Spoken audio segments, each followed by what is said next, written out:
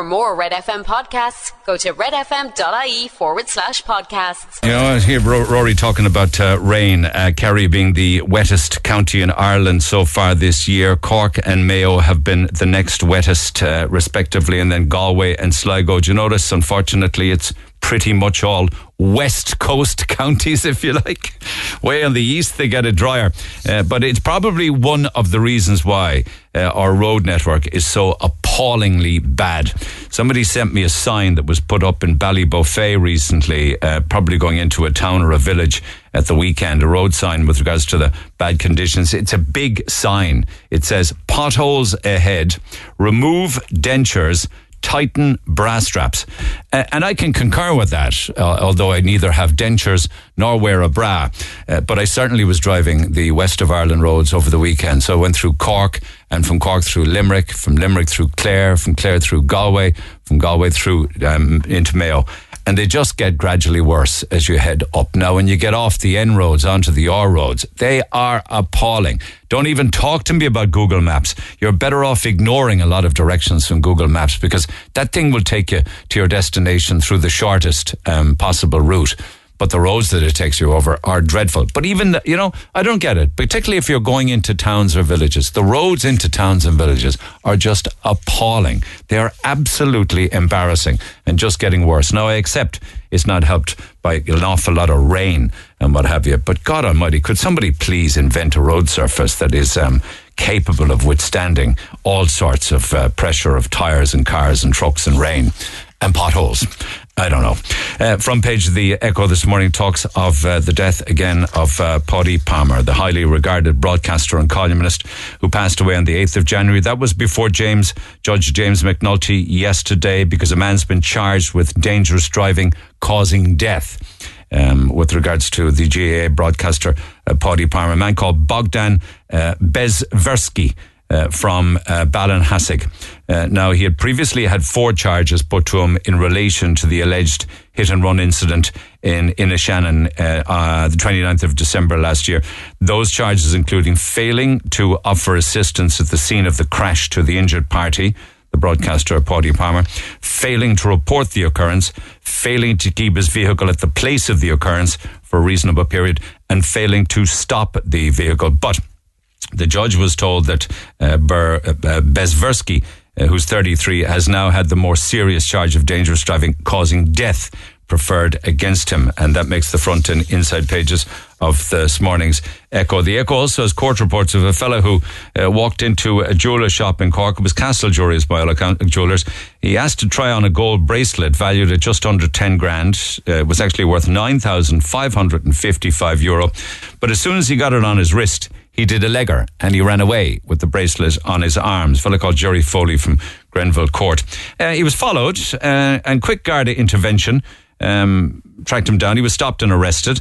He still had the bracelet on his arm, in possession of it at the time. Now, he did sign a plea of guilty. I wonder, do many people do runners like that, particularly for some big ticket money items like bracelets or jewellery? Well, it certainly happened at Castle Jewellers on Castle Street in Cork. So he's before the courts at the moment and being dealt with by the judge. And it's just another significant example, I think, where you hear an awful lot these days of shoplifting in the city, more so than ever before, apparently. And it's one of the big issues that the Joint Policing Committee deals with on a regular basis when they get together as to the increased amount of theft and the reasons behind it. Other numbers that are going up include house prices. The Echo this morning has the latest average price breakdown for property on Leaside. And this shows that there has been yet another increase. Doesn't come as any surprise. We're looking at another increase of 4% year on year with regards to the average price of, say, for instance, they give an example of a second-hand 3-bed semi in the city and county. Both of them went up. So when you look at a 3-bed semi-detached home in Cork City, it's €355,000 for the first 3 months of this year. And that's average. You will get lower. Unfortunately, you will also get higher. But at the same time, of course, and in spite of all of the promises that government, political parties make with regards to building houses, they fail miserably to hit targets. And the Mail this morning says, we will fail on another target. The supply of new homes has slumped by 20%. So 6,000 fewer than the same time last year. So the crisis gets worse and the reaction to it gets better. The crisis gets worse and the reaction to it gets worse as well. And doesn't look as if it's going to get any better. Even though we are sitting on state land, this is land that is owned by the state and the taxpayer, if you like. And enough of that land could build 60,000 homes by all accounts. And the Independent this morning break it down into land banks and properties that are sitting there, could be used to build more than 60,000 homes, which would be housing estates, apartment blocks, duplexes, all sorts of things like that. And they break it down and give examples of the National Mint, Leopardstown Racecourse, Dublin Buses Depot, above in Dublin, Cathal Brewer Barracks in Rathmines, the ESB network site out in Sarsfield Road in Cork, as well as big areas of Galway Harbour, all owned by the state apparently, and just sitting there where housing could be built. One man who looks as if he's going to be evicted on, I believe the date is the 1st of May, is Ian Bailey. Bailey's eviction hell is the story that makes this morning's front page of the Sun. He said to be very worried about it. It is causing me severe anxiety. So at the age of 64, he's looking for somewhere to live because he is another victim, like many, of the eviction ban, and his eviction date is the 1st day of May. Lots of dates, of course, with regards to different cases in the news of late. I was talking to the solicitor yesterday morning on air, Padraig O'Connell, who's representing the couple who were questioned by detectives regarding the death and the killing, or indeed DNA samples regarding baby John, the Kerry baby. There's been more information, and this is what's going to happen. Newspapers will come across more and more information and drip feed it into the papers and online as time goes on. I did read the column in Summer this morning. I think there's a headline in the Examiner saying it's time to move on, let baby John rest in peace. I'm not quite sure that could happen until this is solved once and for all. Wouldn't you think that that's the kind of justice that baby John should have, is this being a solved case, murder case? But parking that anyway, the DNA at the centre of the Kerry baby's case apparently was voluntary. You know, the DNA that was given that then led to the Gardaí arresting and questioning the couple was voluntarily handed over by a person who guards believe is a sibling of the deceased baby John. So the DNA that was given over voluntarily, they're saying in the Independent, was either a brother or a sister of the late baby John, who died back in 1984, horrifically murdered. That person who had the original sample taken wasn't even born at the time of the murder in 1984. So that's an interesting development with regards to that one. And other DNA that could be important in another unsolved case, of course, is the disappearance of Annie McCarrick. Annie McCarrick is actually even before baby John. She went missing in March of 1993, and there's a bag. She had a bag with her at the time. And detectives believe, and they talk in this morning's Mirror, that a former detective thinks that the killer could have kept her bag as a souvenir. It's a brown bag that she had with her when she vanished in 93. And of course, rightly so, the former detective is saying nowadays that bag would have DNA on it, and something like that would be a gold mine with regards to evidence. So it's kind of I suppose it's a plea and putting people on alert that is the latest piece of the jigsaw puzzle that they need to get their hands on. And overnight, of course, the breaking news of yet another mass shooting in America. Now, they've had 128 mass shootings so far this year in the United States. A mass shooting, because I was wondering, how do you put a label like a mass shooting? That's defined as an incident in which more than 4 victims are shot and killed. And the latest one shows 6 dead at a convent school in Nashville. Now, police shot dead the shooter, and the term they and them is used with regards to the shooter because this morning online, NBC are saying the attacker was a 28-year-old identified as a transgender male, born biologically a woman, but identifying as a trans male, and went in there with no criminal history, went in with 2 assault-style rifles and pistols, around about 10 o'clock in the morning, and shot and killed 6 people. Very, very sad. The police then arrived and shot the shooter. And the papers this morning are saying, at least NBC is quoted as saying, that this person had resentment for having to go to school when they were younger. No other motive at this point in time apart from resentment for having to go to school when they were younger. Isn't it awfully sad?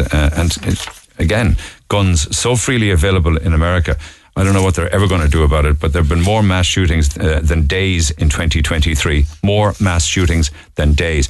We have our own problems then in here, of course, in Ireland with assaults soaring and drug use and antisocial behaviour off the Richter scale, really. And, you know, they're talking about a dedicated Garda unit now, or at least there's been calls for a dedicated Garda unit that will only work the rail system, because Irish Rail have had more than 2,000 cases of antisocial behaviour last year alone. What kind of cases are being reported happening on trains? Well, apparently smoking, alcohol, drug misuse, aggressive behaviour, criminal damage, assault, theft from passengers' property, antisocial behaviour where it leads to shouting and roaring, and you know the kind of stuff I'm talking about.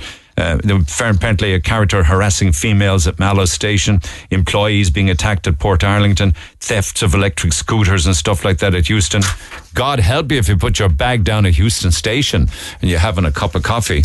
You blink and it'll be gone. And then other things that need to be tackled, of course, is the issue regarding the dangerous dogs and the dangerous dogs list. And this is back in the papers because of Alejandro Mizan's, the 9-year-old's suffering life-changing injuries when he was mauled in Enniscorthy by a pit bull terrier. So the Cabinet's going to hear plans today to hire 40 new dog wardens, more like 400 they need, and to double the fines for owners who aren't in control of their animals. The fine should be increased, they're saying, from $2,500 all the way up to $5,000. And then there's this character who apparently, I don't know, did he hire the car or had he a lease on the car? But he certainly leased it or hired it in Ireland. And he drove it all the way home to Norway. He ended up in court because of this and got a 3-month jail term. It's a fellow called Bjorn Tveter. A Norwegian telecom engineer, drove an Irish rental car all the way across Europe to his home country in breach of the agreement, and he refused to give it back. The company contacted him and said, "We want the car back." He said that he needed it and he was going to hold on to it for a couple of months. He was asked to give it to the police in Norway. He refused and everything. So they eventually recovered the car, Norwegian police, and a contractor then had to be sent over to Norway to drive it back. And that cost extra money. So that was before the courts. The court heard, when stopped, he told police that he had just borrowed the car, but he drove it all the way to Norway. So he's going to be cooling his heels for a few months. And as the papers are saying this morning, he must have been driving a Fjord. I shouldn't make light of it, but I just love the way they put these tabloidy twists on things. He must have been driving a Fjord. And then, are people bored yet with the odds as to who's going to be next Late Show host? I don't know. I'm just getting a bit kind of yawny on it now at this stage. But just to let you know, Claire Byrne is still the outside favourite, followed by Sarah McInerney, then Angela Scanlon, then Tommy Tiernan, and then Baz Ajmanway. So that's the latest. It looks as if Claire Byrne is not just a shoe-in, but she will get the gig. But what I'm more interested in is that Paul Mescal and Cillian Murphy have been tipped as the next James Bond. Not favourite now. Unfortunately, favourite apparently, according to the latest post, would seem to be Tom Hardy, but it depends on the poll that you read. But at least they're talking about Cillian Murphy. I think he'd be a fantastic James Bond, incidentally. And then, I don't know if I've got time to do this story right now. I would love to do this. If you could put your hands on $75,000, maybe you would as well. You literally can go on a 3-year round the world cruise. It'll put you back $75,000, like £73,000 sterling. You will visit 135 countries. You will dock in 375 different destinations around the world. And all of your food, and more importantly, your drink, is all included. So all you need is a bit of walking around money. Wouldn't it be absolutely perfect? Firstly, for people who had the time to do it, let's say you were retired or whatever, or very wealthy, but also if you were working remotely, you'd need to set aside maybe 20 or 22 grand a year, multiply it by 3, and say, okay, I'm not going to be paying any rent because I'm going to be working remotely. And they're actually redesigning the ship, apparently. Gone is the casino. The space has been transformed into a large business centre, complete with meeting rooms. Gone is the Children's Club, TG, which will be converted into a large panoramic lounge. And the perfume and the cheap booze and the cigarettes of the existing duty-free shop are also going to be ditched for an indoor golf centre. So if you were working remotely, What better place to work than on board a round-the-world 3-year cruise? Come on. Oh, yeah, I mean, if they can guarantee the internet 100%. I do wonder about the meeting rooms, though. Who would you be meeting?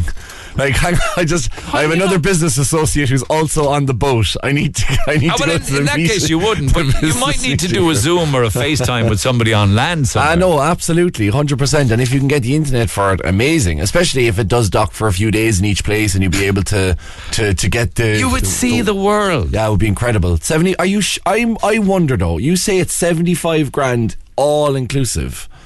Like, how many different ways can you eat chicken? You have to go for the chicken all the time. But sure, that's all you get in all-inclusive, isn't it? Are you saying what happens if you don't like the food? Yeah.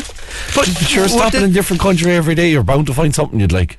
Have you ever seen the buffets that they have? I was on one recently, the Roscoff with Brittany. The buffets are awesome. Yeah, and that's a ferry to Brittany. And that's just a ferry to Brittany. That's a 3-year cruise. The Pontevin. The food is awesome on it. Oh, just have upgraded. They've got the chicken and the beef and the salmon and the prawns and like rows and rows and rows of salads and beans and potatoes and vegetables. I can see a big run on the banks now on the credit unions to power that trip now. Please tell me that it is all inclusive.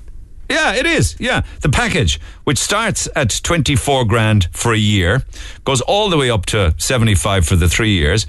It's all inclusive with wine and beer served at dinner. Unbelievable. Like 75 grand. I mean, when you think about 60 countries. If you pay, let's say 100 quid a week on shopping, that's 5,200 a year. That's 15 grand for the 3 years already, just on your own shopping. No electric, say no light, cars, no heat, no gas, running no a car. petrol, Absolutely. no insurance, no rent. No, nothing. Just go away. Don't have to go to any weddings. No. That's right. There's a cruise that comes into Cove every now and again. The World. Yes, you own that, though, don't you? Yeah, like you'd have to have 6 figures in your bank account. God, like. could you imagine? No offence to the people of Cove, but could you imagine saying, "Right, I'm off on a 3-year round the world trip. Next stop, Cove." Come on, we can do a bit more foreign than that. Well, you're saying with the story because we're talking about. They say that they expected people booking this 3-year cruise to be between 55 and 75, but what actually happened is the average age is 56 and younger. Over 25% of the passengers are under 47. There's a YouTuber who I watch quite often because it's cruising is something that I've never. I think I'm a bit too young for, but I'm always fascinated by cruise ships. What's on them and what different things they have. Oh, I wouldn't like to be on a cruise ship where they're playing shuffleboard all day. Yeah, no. But the casinos are. I mean, and apparently that's a big American thing. The casinos, the European cruise ships don't have them. But there's a girl. Well, I say a girl, like she's a woman, but she's around my age. And she does them all the time. That's her holiday all the time. There's a whole group of them in their 20s that go cruising. I'd love to talk to somebody who lives on a ship like that. I think it'd be an awful lot of fun. But I wonder what people think. And now, thanks, guys. Let me just say, I understand that people are struggling, and this, I'm just saying, at least we can dream, can't we? I mean, the reality of it is, who's going to be able to put their hands on 75 grand for 3 years? But we could at least dream. But if you were working remotely, I see the cogs in many people's heads turning as they're listening. This is the Neil Prendeville Show.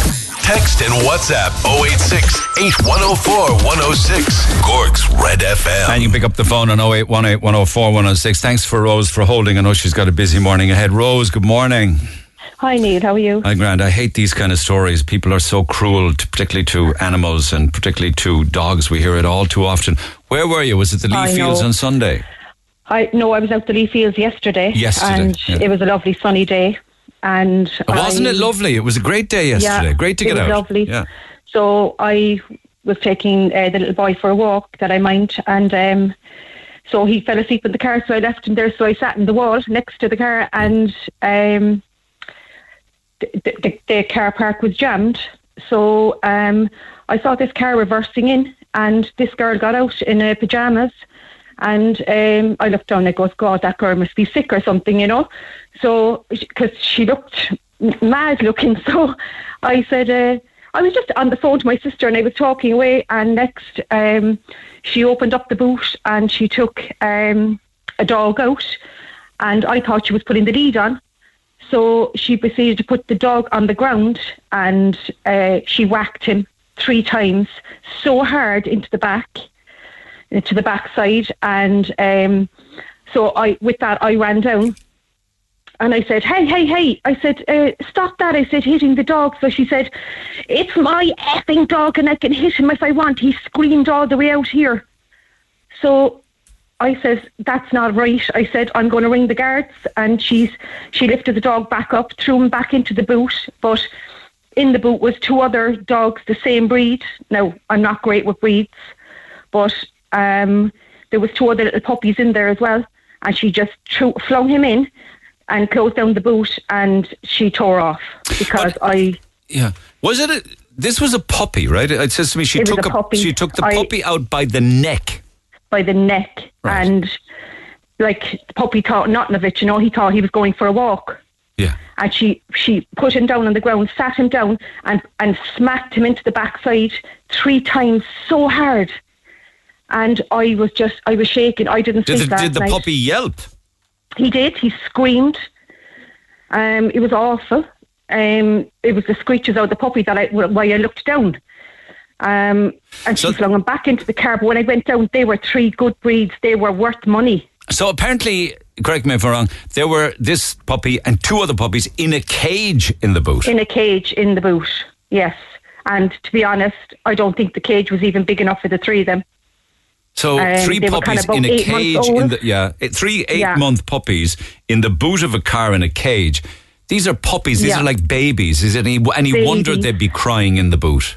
Yeah, I mean, he was probably excited that he was going for a walk because I've got a Chihuahua myself, and he gets anxious when he knows I'm going in the car, and he starts whinging at the back. But like, what can you do? He's so excited. He's going for his walk. Like, if she had a Chihuahua and she smacked it that hard, I tell you right now, Neil, she would have broke his back. Do you know? I mean... Probably did do damage to the dog's bones or muscles. Or, I mean... because they are so young and underdeveloped. And all I kept thinking last night was, my God, what's she doing to them at home, do you know? Absolutely. And what is she doing with 3 puppies in the boot of a car in a cage? Exactly. I mean, my head... or anything. What? No collars, no nothing like that. No collars, I'm just wondering whether or not, and I don't know, whether they were hers, whether she was a breeder, whether they were for sale, whether she was taken to some... I don't know, Well, to be honest, I hope they were for sale because that girl doesn't deserve to have dogs at all. I mean... I was absolutely shaken. I cried for half an hour to my sister on the phone. After witnessing that, it was disgusting. Yeah, you didn't get there. All you know is the girl in her 20s wearing pajamas. Yeah, I think the car was a Fiesta. I'm not sure now, but it was a 181 anyway. And I think it was 4. I don't want to know the rest of the number. I don't want to know the rest of the number on the air. I don't know the whole lot anyway, but like...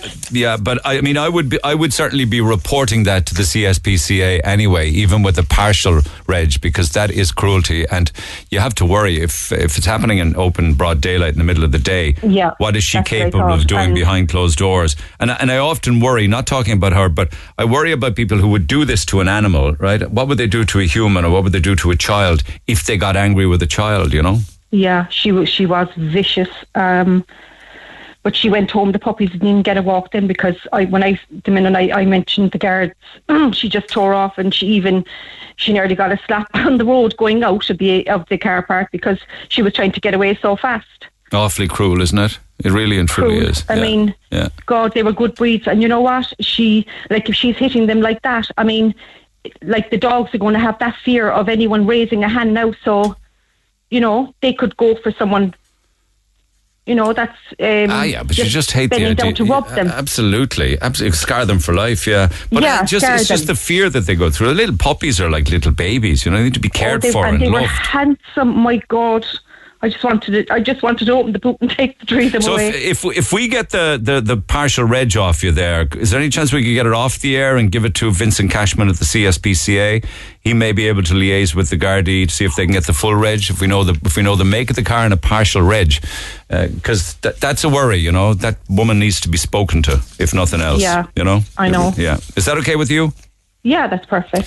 Thanks, Rose. Appreciate you calling it in. Take care. Cheers. Thank you. Bye. Text 0868 104 106. Pick up the phone on 0818 104 106. Text with regards to topics we've been dealing with recently, particularly empty houses. It was said that there are many empty houses. It's not that they are all given to refugees. Maybe it's true the refugees get some of the houses, but there are still many, many empty properties. Government seems not to be willing to give them to Irish people. It isn't the refugees' fault. There was people blaming yesterday on the air the amount of people coming into the country. They're only a part of a bigger problem. The big problem, of course, is the amount of properties that stand empty. There's still a lot of people in need. They're just not giving them for some unknown reason. That's what's really sad. Correct me if I'm wrong. That's just how I feel, says Sabina. Well, I mean, I have to concur with what you're saying, particularly if they're city council owned empty properties, because it's taking them an average of 75 weeks at least to turn them over and put them back on the open market. But keep those coming. Text 0868 104 106. Pick up the phone. Those rallies in the city on Saturday, it should be one mass rally for a general election to get rid of this government. We should get business people to manage the country, not doctors and school teachers that are only on a gravy train. They have ruined the country. Morning, Neil. I think the reason that the level of people coming into Ireland from those countries that was mentioned on the air has risen so much recently is possibly because of Brexit. Britain toughening and tightening their borders. They are coming to Ireland instead. Yes, there has been a significant increase in 4 or 5 different countries when you compare those coming in from various countries, 2021 and 2022. As long as our government gives free housing, as long as our government gives dole for life, as long as our government gives all of the trimmings, we will continue to offer this attractive pull factor to immigrants. Ask yourself what other countries know that Ireland exists, or indeed what other countries give what Ireland gives, I suppose, is the real point to the matter there. So text 0868 104 106 on that one. Now, you possibly have heard, because we were mentioned there in the news at 9 o'clock, the off-the-ball journalist Shane Hannon interviewing Kellie Harrington and asking a particular question about a tweet that she deleted back in October. The backstory to that, and I had to check it out myself last night, having known nothing about it, is that the Olympic gold medalist retweeted a video from GB News 5 months ago, back in October.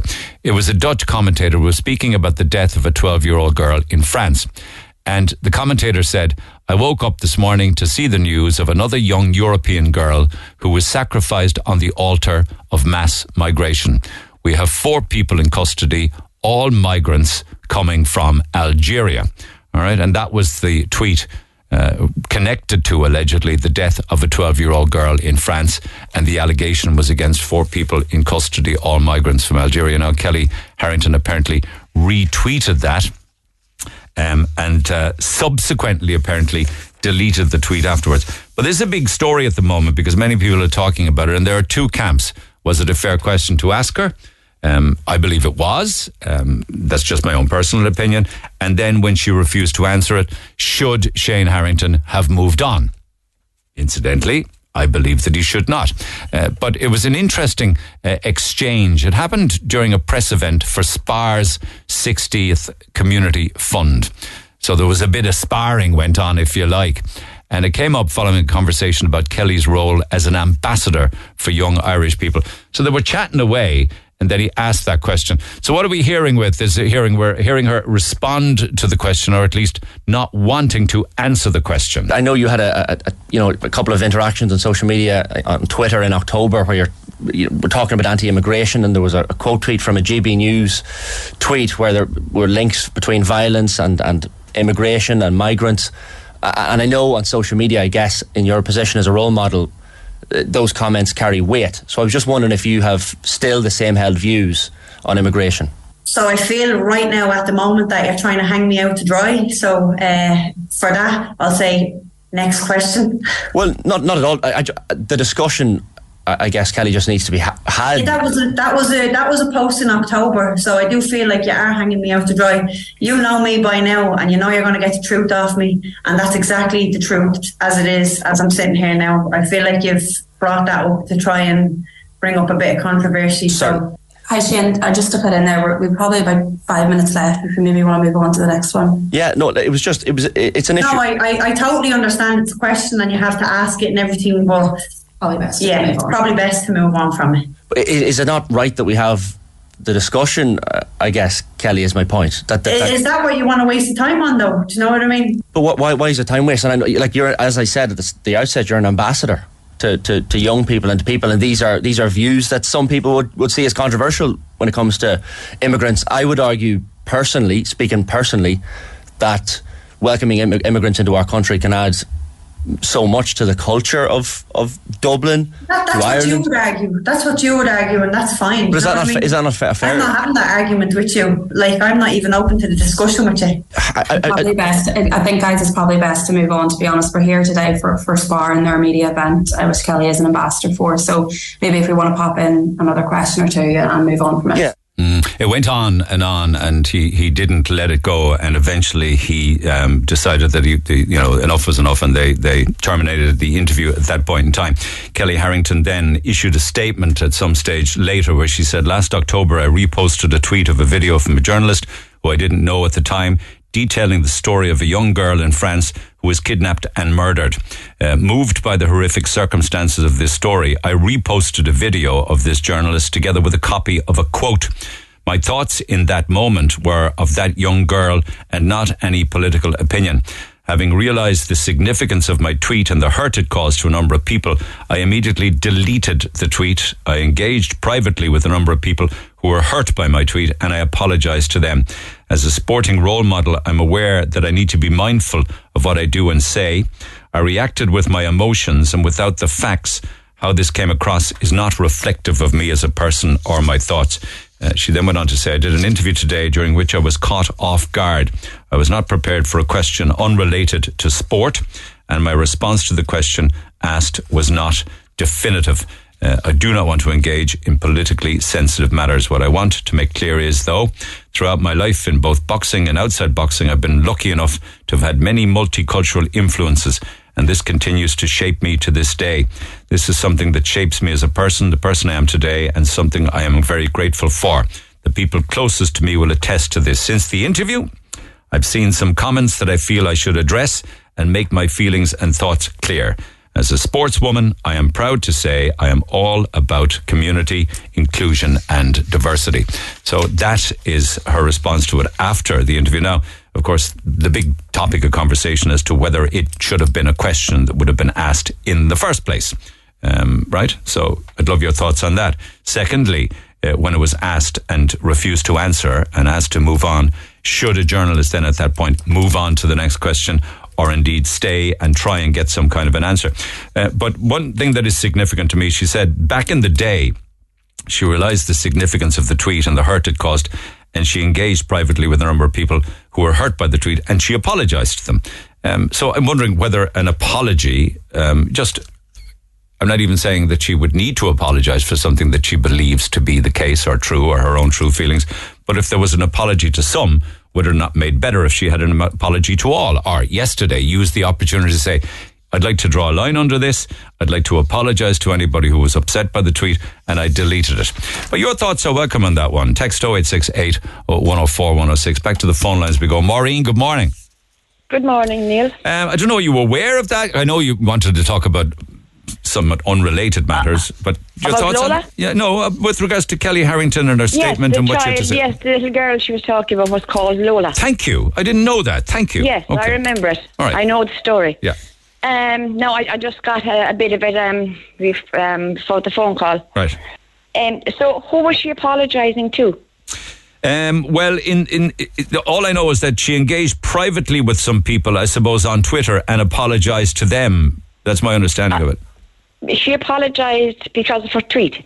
Who did she? What I'm trying to figure out is here, who did she hurt by the tweet? Don't know. I mean, the first I heard of it was yesterday, but clearly, back in the day, sometime in October, people were upset by her retweeting this regarding young Lola's death. I mean, was it ever in court and proven that young Lola died at the hands of migrants? Yes, it was, I think, as far as I can remember. Oh, well. I remember reading, yes. And I remember watching the coverage of the footage of her funeral. Okay. And it was shocking, absolutely shocking. Yeah, they did get. I think they got them who the ones who did it. I think there was 2 women involved, as far as I can remember. I'd have to go back and look for it again. Okay. But it was absolutely horrendous.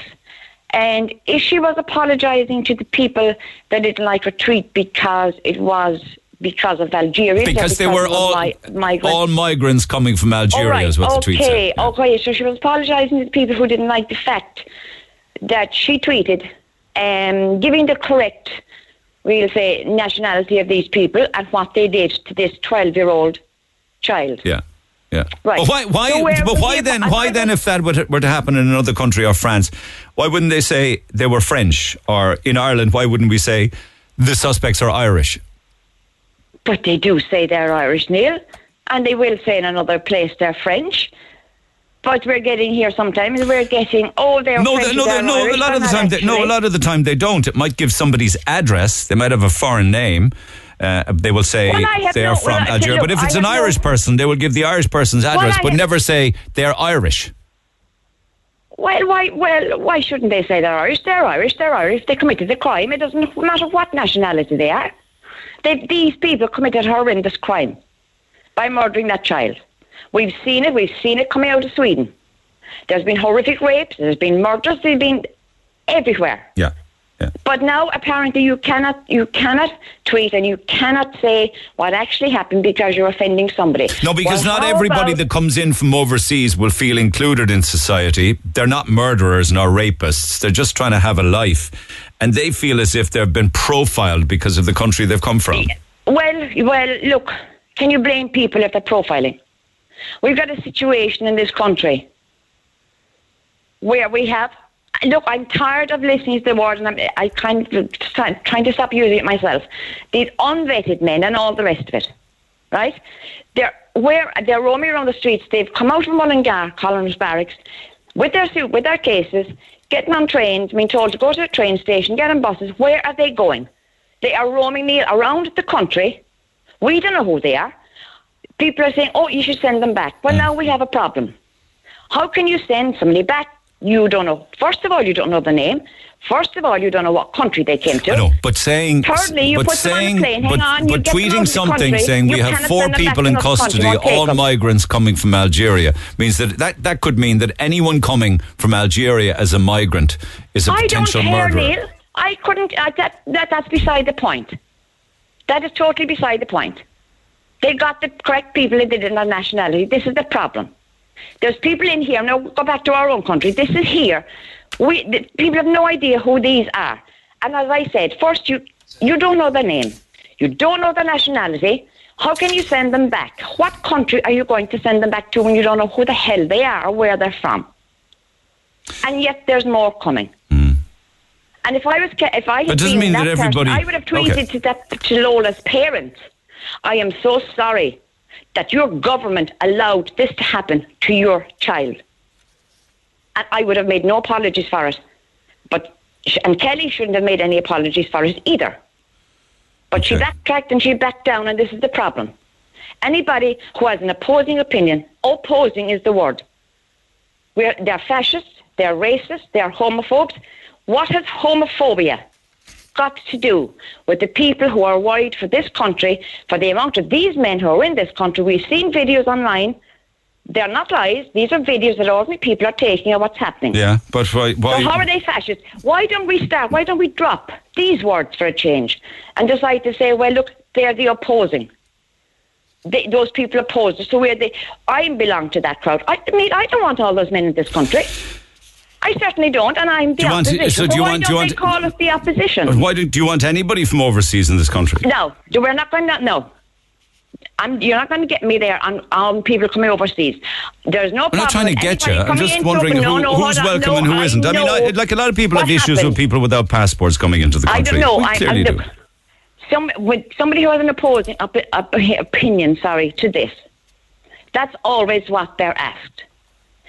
I, like anybody else, have no problem with somebody entering a country legally, showing their passport. Correct. Yeah. If they want a job, they have a working visa. Yeah, gotcha. A lot of people go for that. I go for that myself. Yeah. They're granted a visa. Yeah. And they come. Sometimes the visa is turned down for some reason or other. They're given leave to apply again. Okay. Somebody is saying here, this is about freedom of speech. Yes, and that she should be entitled to freedom of speech and should stand over her beliefs. Yes, of course she should. But this is what's happening. People with an opposing opinion, like me, they try to shut us down. And then they throw all the names like we're fascists and we're racist and we're homophobic. And another thing, what has that got to do with the people that are on the street opposing this? You know?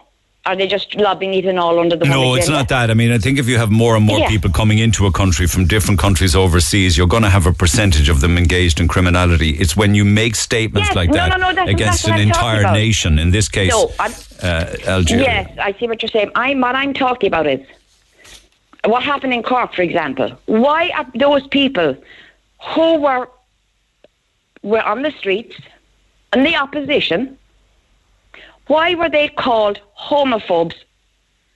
Right? What has that got to do with what the people were opposing? It has nothing to do with it. It's just thrown in all together, and that's not fair either. All right, thanks, Maureen. Appreciate it. As always, Neil, text 0868 104 106. I've just been giving information here with regards to the actual case itself back in October. Now, forgive me, it's not the most straightforward article, but it involves a 24-year-old who was indicted on charges of murder of a minor under 15, also charged with rape and torture and acts of barbarism. This is a 24-year-old born in Algiers. She came to France legally in 2016 on a student visa, no prior criminal record, was shown to police to be a victim of domestic violence. Currently is now being held in isolation in Fresnay prison. Had no job or home, was living with an acquaintance, was not known to psychiatric services, declared mentally fit to be interviewed by police. In August, detained at Orly Airport, previous to October, obviously August, for having neither a plane ticket nor valid identity papers, and was issued an obligation to leave French territory the same day. She had no criminal record and was not sent to a detention centre, was given 30 days to return to Algeria. Clearly didn't return to Algeria. But according to Dabia Benkarid's initial confession, she lured Lola to her sister's apartment and ordered the girl to shower. She then forced her victim to perform a sex act before putting adhesive tape on the girl's face. After Lola's death, she stabbed the body. Oh, it's dreadful. It gets worse and worse. The police found duct tape and a box cutters in the apartment. At this point in time, and I'm open to correction on this, she is being detained pending trial, I would imagine. Text 0868 104 106.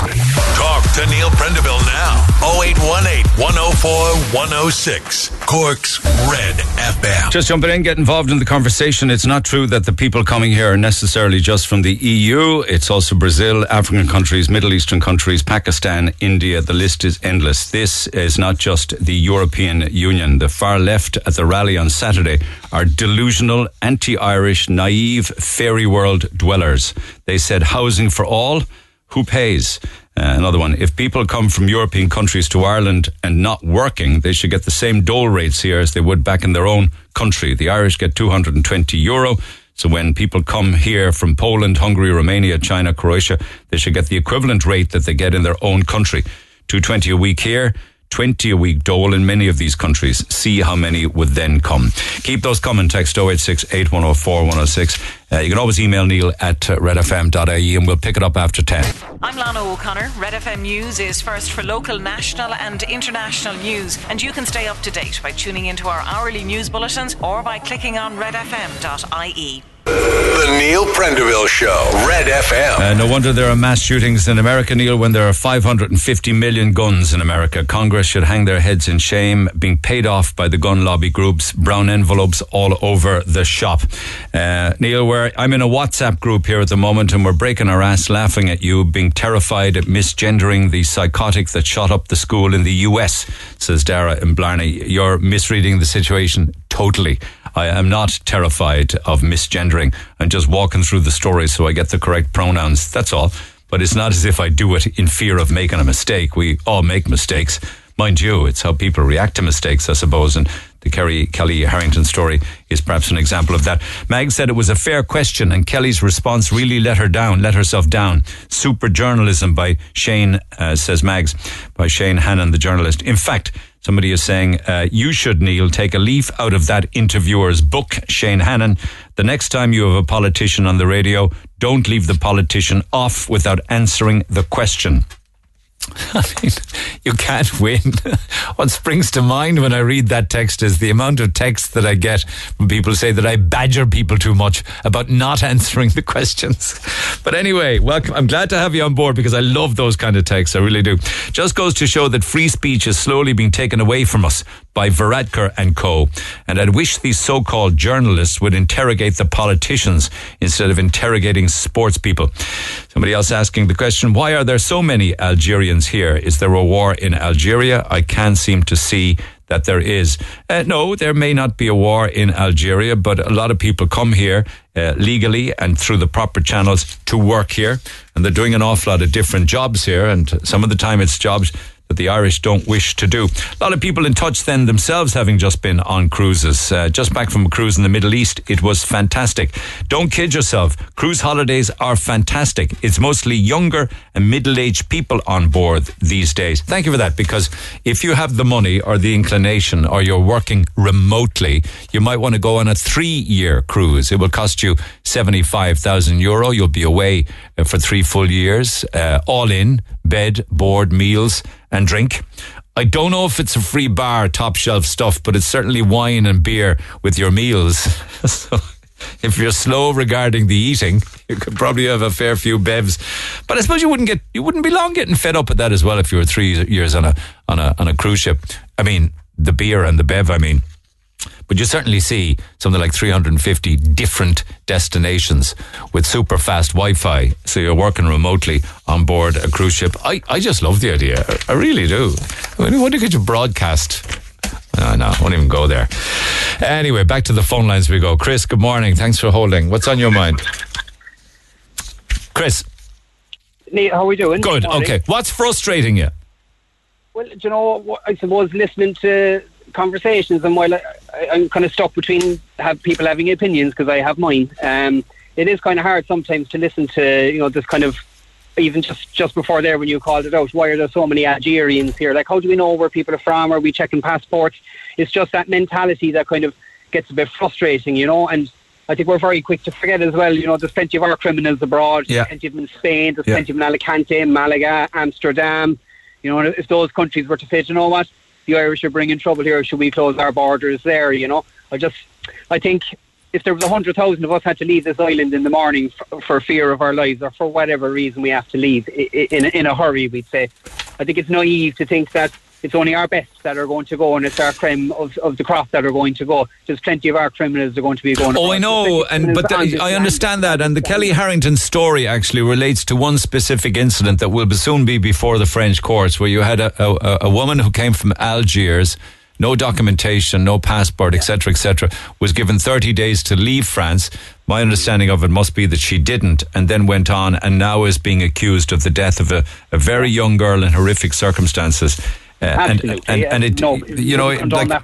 like our borders are sacred, they are really, aren't they? And crossing borders, there should be a protocol involved, and it should involve documentation. Yes, to a degree. Our borders, when 700,000 of us went overseas way back when, again, I think you need to kind of react to the times that we're in as well, in the sense that there's wars going on, there's fear of persecution of humans going on around the world.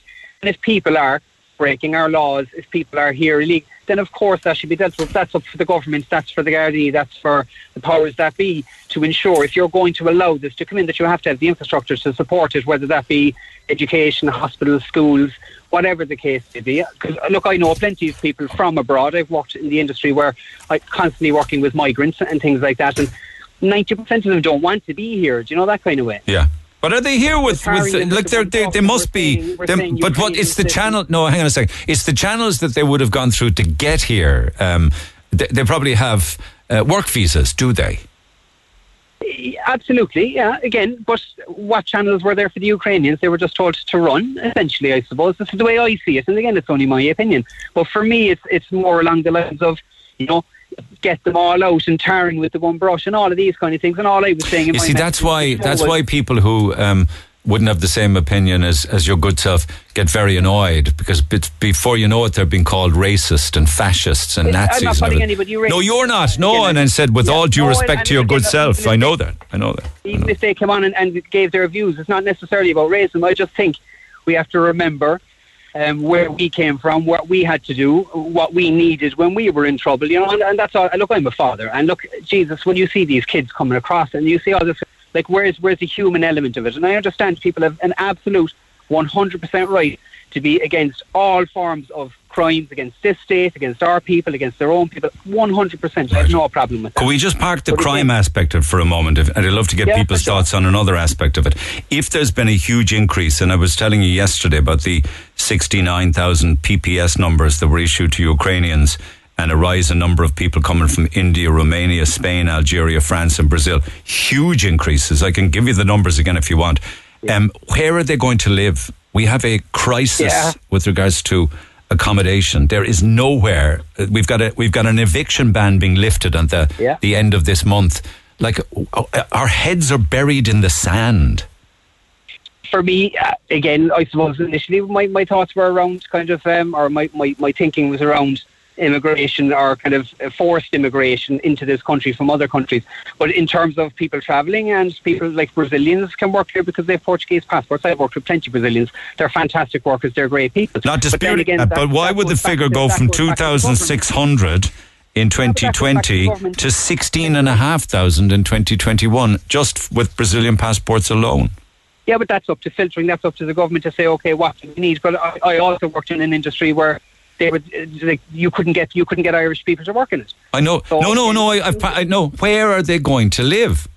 Oh, that's up for the government to sort. I don't have the answer. You don't have the answer. But what I would say is that when you're struggling for people to work in industries, and when people outside see this and they have the opportunity to come into this, of course they're going to arrive in.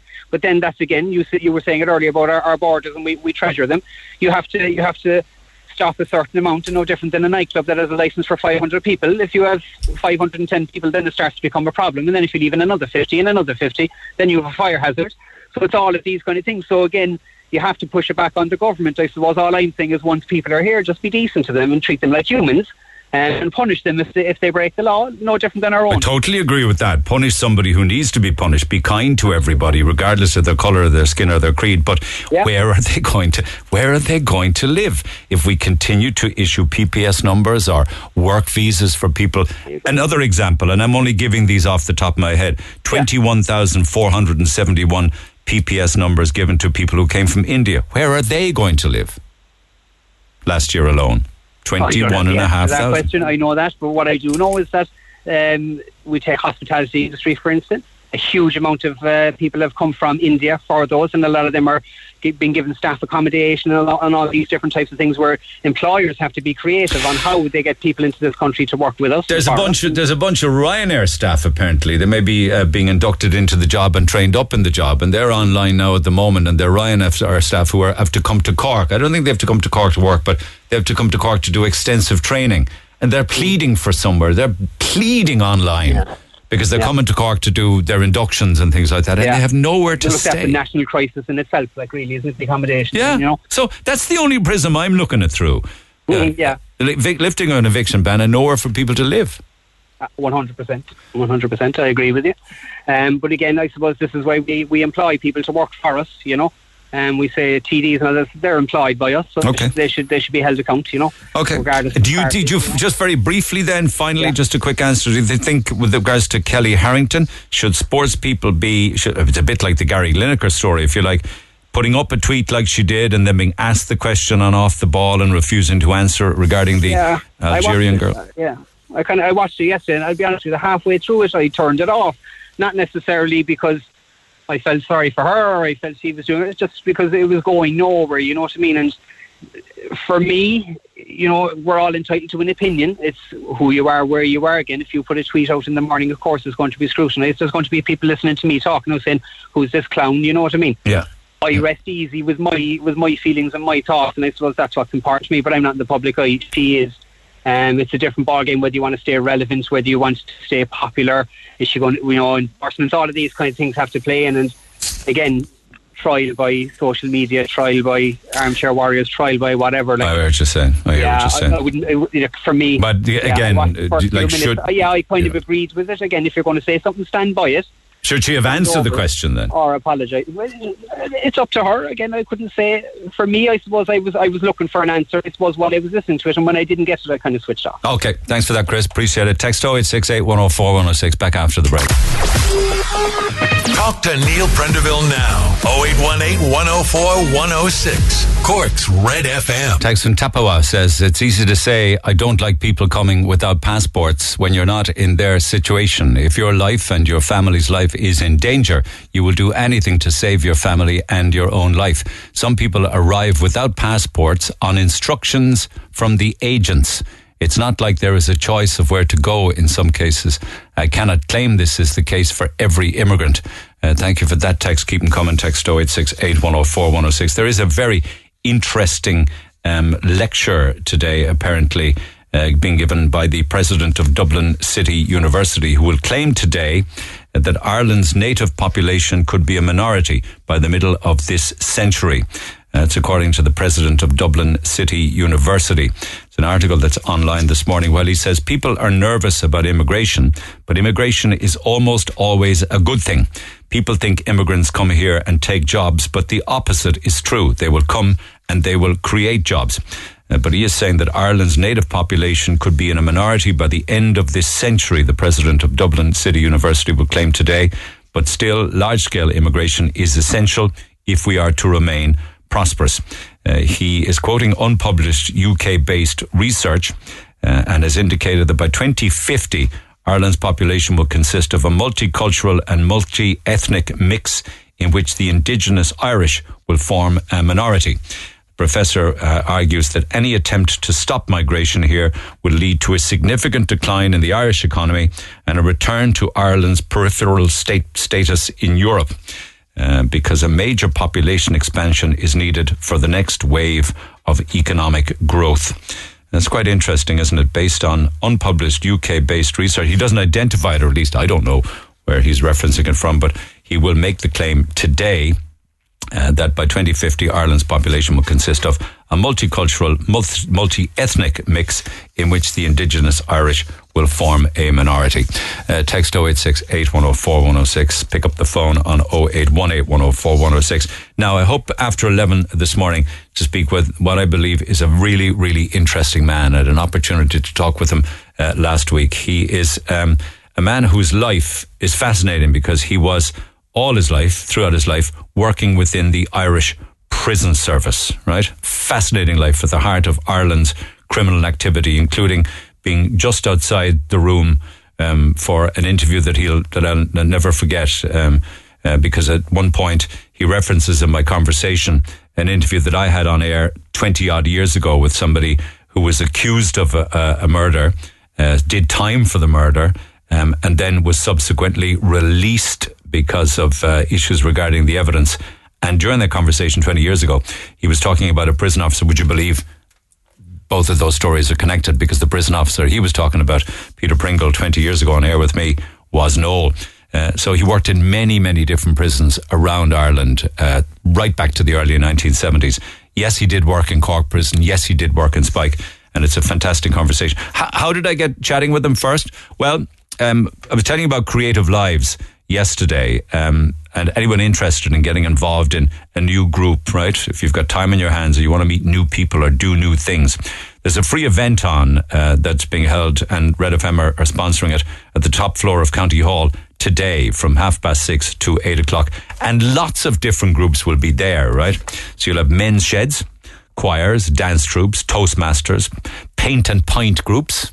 I love that. Do a bit of painting and have a pint at the same time. Wood turning guilds, drama groups, cookery, baking. I'm just giving you a few off the top of my head. It's just an indication for you as to how many different groups are out there and the things that they do that you might want to be part of and have a creative life, right? So that's tonight, 6:30 to 8 o'clock at the County Hall. But, you know, if it just were to hone in on one of them, men's sheds.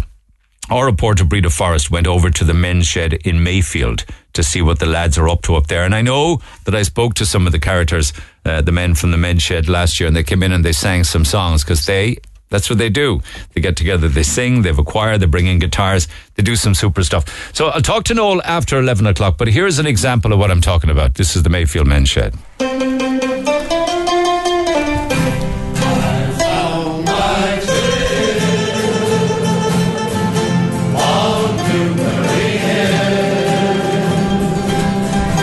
I was at a loose end, I suppose, because from the time you retire from your job, you run out of a lot of options, like what to do. And but this opened up a whole new ball game, and it's full of characters, as you know. I spent 37 years in the army, but about this group here, I've said it to a few lads there that if I was blindfolded and I was brought up here, I think I'd be inside in Collins's barracks with the crack that goes on here. Yeah, and I'm not here that long now, and I've been to say they felt I was so important they gave me a job the minute I've been making the tea. So I'm still on trial because I still haven't worked out the tea bags yet. And you know, when you come out of an institution, there's a lot of fellas there that work with groups of men. It's routine can be gone. And I've known of men who retired and they just couldn't handle it. You see, today they're fighting fires. And Monday morning they do nothing. They're no longer needed. I personally don't drink or smoke, and I had no outlet as such. You know, okay, I played a bit of golf and I was occupied of it. As I got to know the lads and the crack and, you know, how we all look after each other. What I have learned is men won't talk face to face, but they will talk shoulder to shoulder. You'll be standing there doing a bit of woodwork and they'd open up about it. That's what I have found anyway.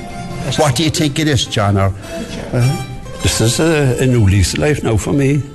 I just said to the lads, if any fellas a guitar, we can just tune them, and then we started off. And the choir then progressed from there. And you mentioned a minute ago about guys coming quite frank over. When he came in, he was very quiet, and we can't shut him up now, like. He never shuts up, like. When you're an individual coming in, it's not that easy to walk into a crowd, you know.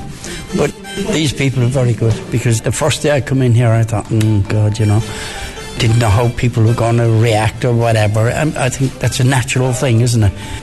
I was like the bonnet when I come in, you know, they were great, absolutely marvellous. I've been truthful about it. It's the best thing that ever happened to me.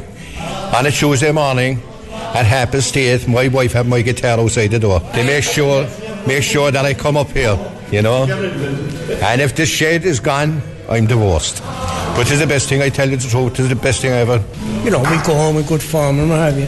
So it helps at home as well, big time. It's actually better than marriage counselling. We have a few agony aunts there, solve any problem.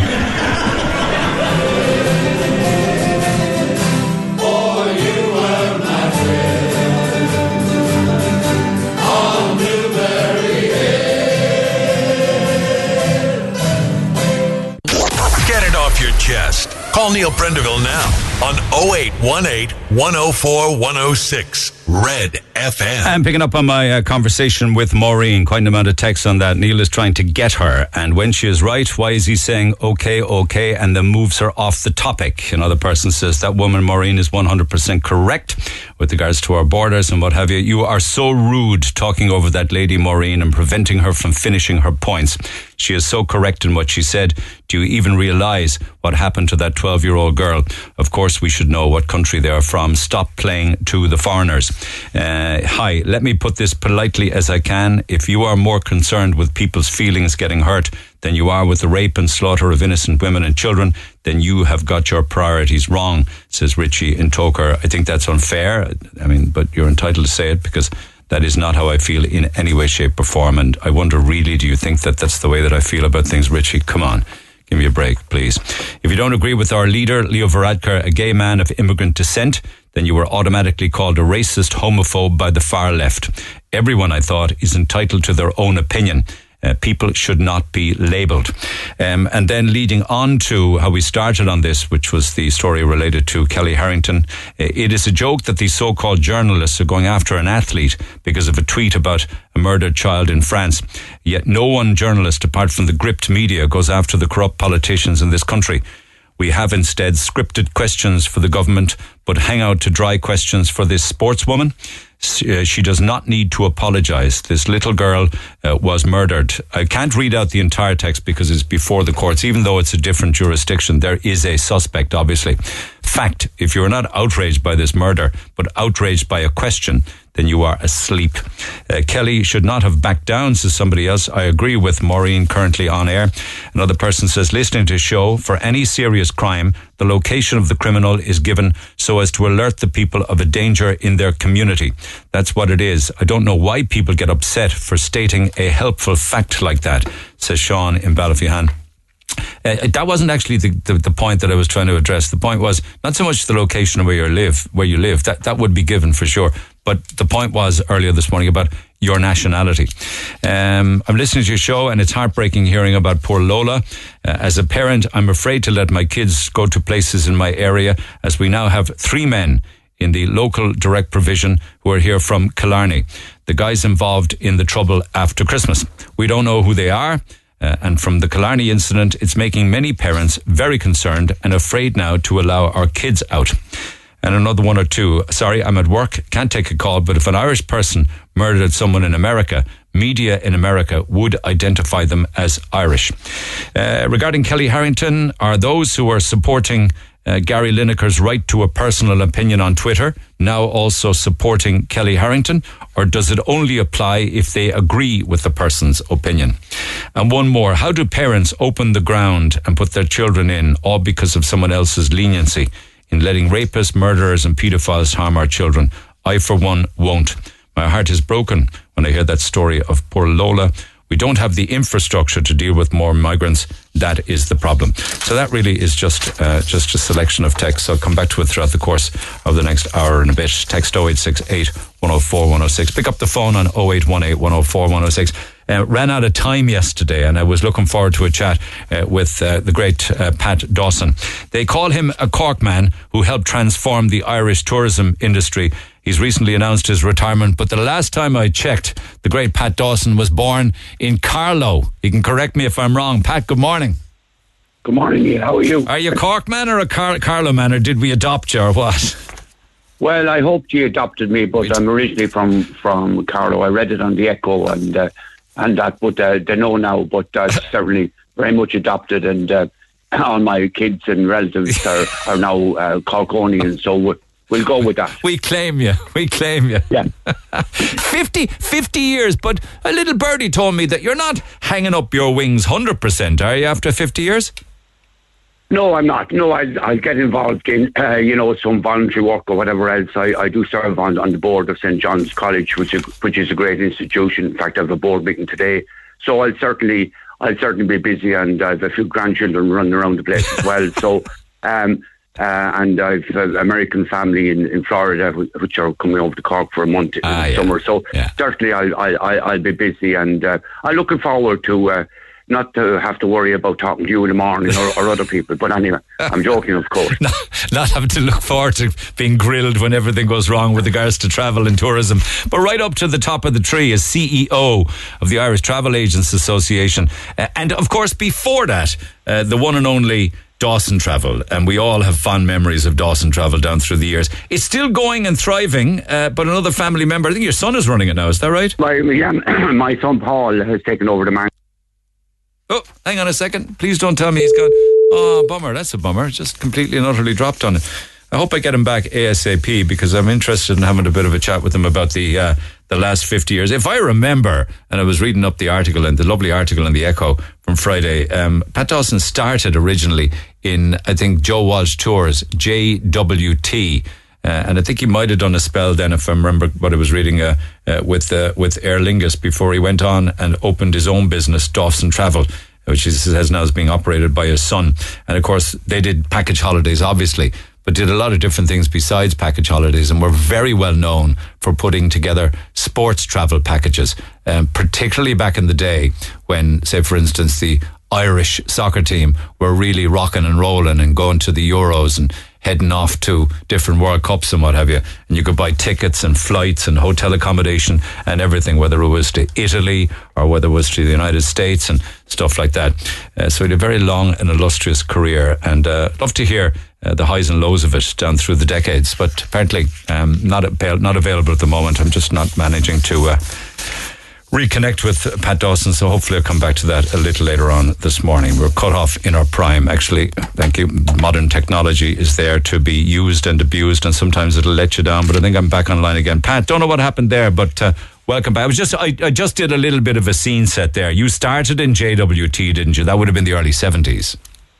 Yeah, I started in JWT and walked through the different departments there, and then I was assigned to open up the office long ago in Patrick Street, and then we started to run charters out of there, and then I set up Aer Lingus Holidays to sort of go in opposition to JWT, and that started, but the overall company, Aer Lingus Holidays, was closed down by the parent company, Aer Lingus. Yeah. And then Dawson Travel kicked off and is still there today. So when did Irish people start going to the likes of Spain and the Canaries and Portugal and places like that?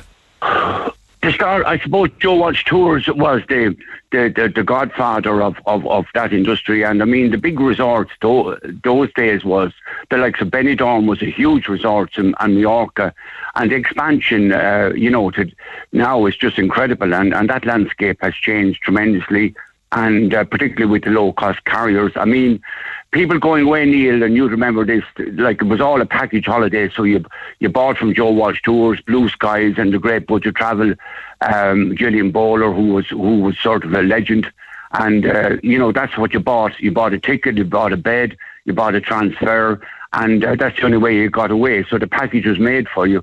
Now you went in and you got the brochure, didn't you? The big glossy brochure. You took it home and you looked at the pictures. That's right, yeah. And then and a lot of people probably, didn't want to tell their parents they were going away on holidays or whatever else, and all the honeymoon couples, they would come into the offices, and it was more, everyone went to a sort of a travel office on the high street, and now that has disappeared big time around the country as such. Yeah. And was it Freddie Laker started it with the cheap flights, didn't he? Wasn't that he did? Yeah, he started in out of the UK to the USA, and that was the first sort of. He was an institution, and there were low cost and ran up against the big carriers, the American Airlines and the British Airways, and certainly he was the guy who flew the first flag for package holidays. And all of a sudden it opened up international destinations to Sun Holidays, because before that it would be West Cork, or it would be Youghal, or it would be Banna Beach, or up to Salt Hill, or places like that, right? Yeah, or you went on the boat over to the UK or to visit family and friends or whatever else, and you certainly, like Cork Airport now, which has grown greatly. I mean, you certainly wouldn't have 30 or 40, charters a week to different parts of Europe. And do you recall when Ryanair came along first, for instance? Because I remember they actually had physical offices. Remember, they had an office on Winthrop Street at one stage. Yeah, they had. Yeah, I do indeed. I'm trying to think of the lady who fronted that up. I certainly do indeed. And by the way, a lot of people might know this, but the government saved Ryanair from going bust, because Aer Lingus was on a Dublin Stansted route, and Michael O'Leary had it wasn't Michael at the time. It was Ryan, his first name. I think he passed since, but he went to Aer Lingus and said, look, if we have this, or went to the government and said, well, we want to start, we're on this Stansted route and it's not doing so well, would you take Aer Lingus off it? Because the government ran Aer Lingus at the time, and they took Aer Lingus off the route, and they protected Ryanair. You wouldn't be able to do it today. But that was Tony Ryan, they're telling me, yeah. Correct, yeah. Correct, yeah. So, I mean, it's amazing. Do you think it would work back then, taking on Aer Lingus? Do you recall what you thought about the arrival of Ryanair? Not really, because we were sort of, thinking of ourselves and the charter business. Now, what it did do with the charter business, it at the time, in those glory days, there would have been about 1 million seats out of Ireland, charter seats. And now, I mean, the main operator between TUI and maybe Top Flight and maybe one others, there are only about 200,000 seats. So the low cost carriers, and Aer Lingus are a low cost carrier as well. Even though looking at many of the prices in the summer, you know, I think that word you have to think about it again. But certainly, they've now dominated. They have dominated the low-cost carriers, the travel industry, all over the world. But flight really opened the world to everybody, didn't it? Because absolutely, 40, 50 years ago, it was a very exclusive few because prices were so. You know, I guess I'm not calling that a race to the bottom. I think the service side of what the airlines give has been a race to the bottom, though, hasn't it? Well, it has in many ways, but having said all of that, look at you know, you're 2.5 hours, 3 hours on a European flight. You know what do you want? Do you want a cup of tea or do you want an overpriced coffee or whatever else? I mean, nowadays people are used to it. I mean, the thing that it drives me crazy is that you don't have that sort of little table in front of you to put your book or to put your glasses or your newspaper on, and that sort of. I think they've gone race to the bottom with the service they're giving as such. But look at it has given millions and millions of people an opportunity to go abroad, not only once a year but 2 or 3 times a year, which many people do now. I often wonder about what goes on in the brain of a travel agent, you know, dealing with so many different customers, making sure that every single package is right and that all the boxes are ticked and the transfers are there and the hotel room is there. It must be an awful, but you know, it must be not a nightmare, but an awful lot of headaches involved in that. Yeah, and you know, the least little thing can turn it into a nightmare. And you know, a person is depending on you. You know, it might be a very special holiday. They're depending on you to get every element, because if one element of a holiday that you're going on, be it, you know, an anniversary, a honeymoon, or whatever else, and if one element goes wrong, I mean, the whole thing falls down. So it's a hell of a responsibility. And when it goes wrong, you're grasping there, and it's an awful stressful industry. Yeah, particularly when the operators go bust, right? I mean, you're 50 years at it. Dawson Travel survived those 5 decades, never went bust. But others did, though, and people were left hanging there. Yeah, well, we nearly did with the World Cup, as you remember. Sportex, I'll talk about that if you want, because one of my endearing memories of you was you were so honourable about that. You dug into your own finances and paid everybody back yourself. Others would have just folded up the tent. What happened? Well, what happened was, I mean, it's hard to believe what happened, but the war bonded over in the UK, Sportex. And the money went into a trust fund in the UK. And you won't believe this, but what happened was Sportex sent a note to the trustees, which were Barclays Bank. And now you won't believe this, and your listeners won't believe it either. And they said that the Ireland and Italian match had been cancelled. And when they got the note of that, people obviously in Barclays didn't know anything about Ireland playing a match, and they thought it was kosher. And they refunded the money to Sportex. Good God, this is the Italian, this is the USA 94 World Cup, right? Yeah, and they took the money out of the trust, which was our money stroke the client's money, and that was that. And then, you know, we were sued in Cork, and Barclays brought over, I remember looking in the court, it was a very stressful time, and they brought over sort of 5 senior lawyers and everything else. And of course the judge at the time got scared and wouldn't take him on. And he said we were a great company and a lovely company, and to go to London and get your money back. But just to go to London to a high court was 50 or 100,000, which was a stupid thing to say, but that was his cop out of not taking him on. Yeah. And that. But look, the people were affected. I was over there. Well, in what way were they affected? Were people at the World Cup at this stage or going? Yes, there were. Yes, there were. And you know, the Sportex people, I mean, in the hotel we were staying, we found 271 tickets, I remember the number well, in a plastic bag that they threw over the counter and left them there. So they just scrambled and left us there. And were the hotel beds paid for and everything? They were paid for, but we had to get tickets. And I mean, I have to say, AIB were very good to us. and we got a 30 or 40k loan at the time, and that was huge money, and they looked after as well to give them credit, and we got through it. But these are ups and downs, Did you had to repay all of that? This was we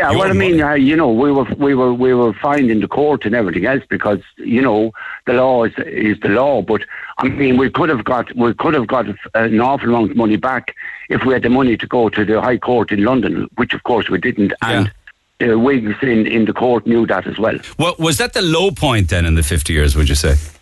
Yeah, it certainly was, and now many people that were on that trip enjoyed themselves, and I was with them, and I went to matches with them, and so forth and so on. I mean, I had to scramble a plane to fly. I think it was from New York down to Orlando because we were playing.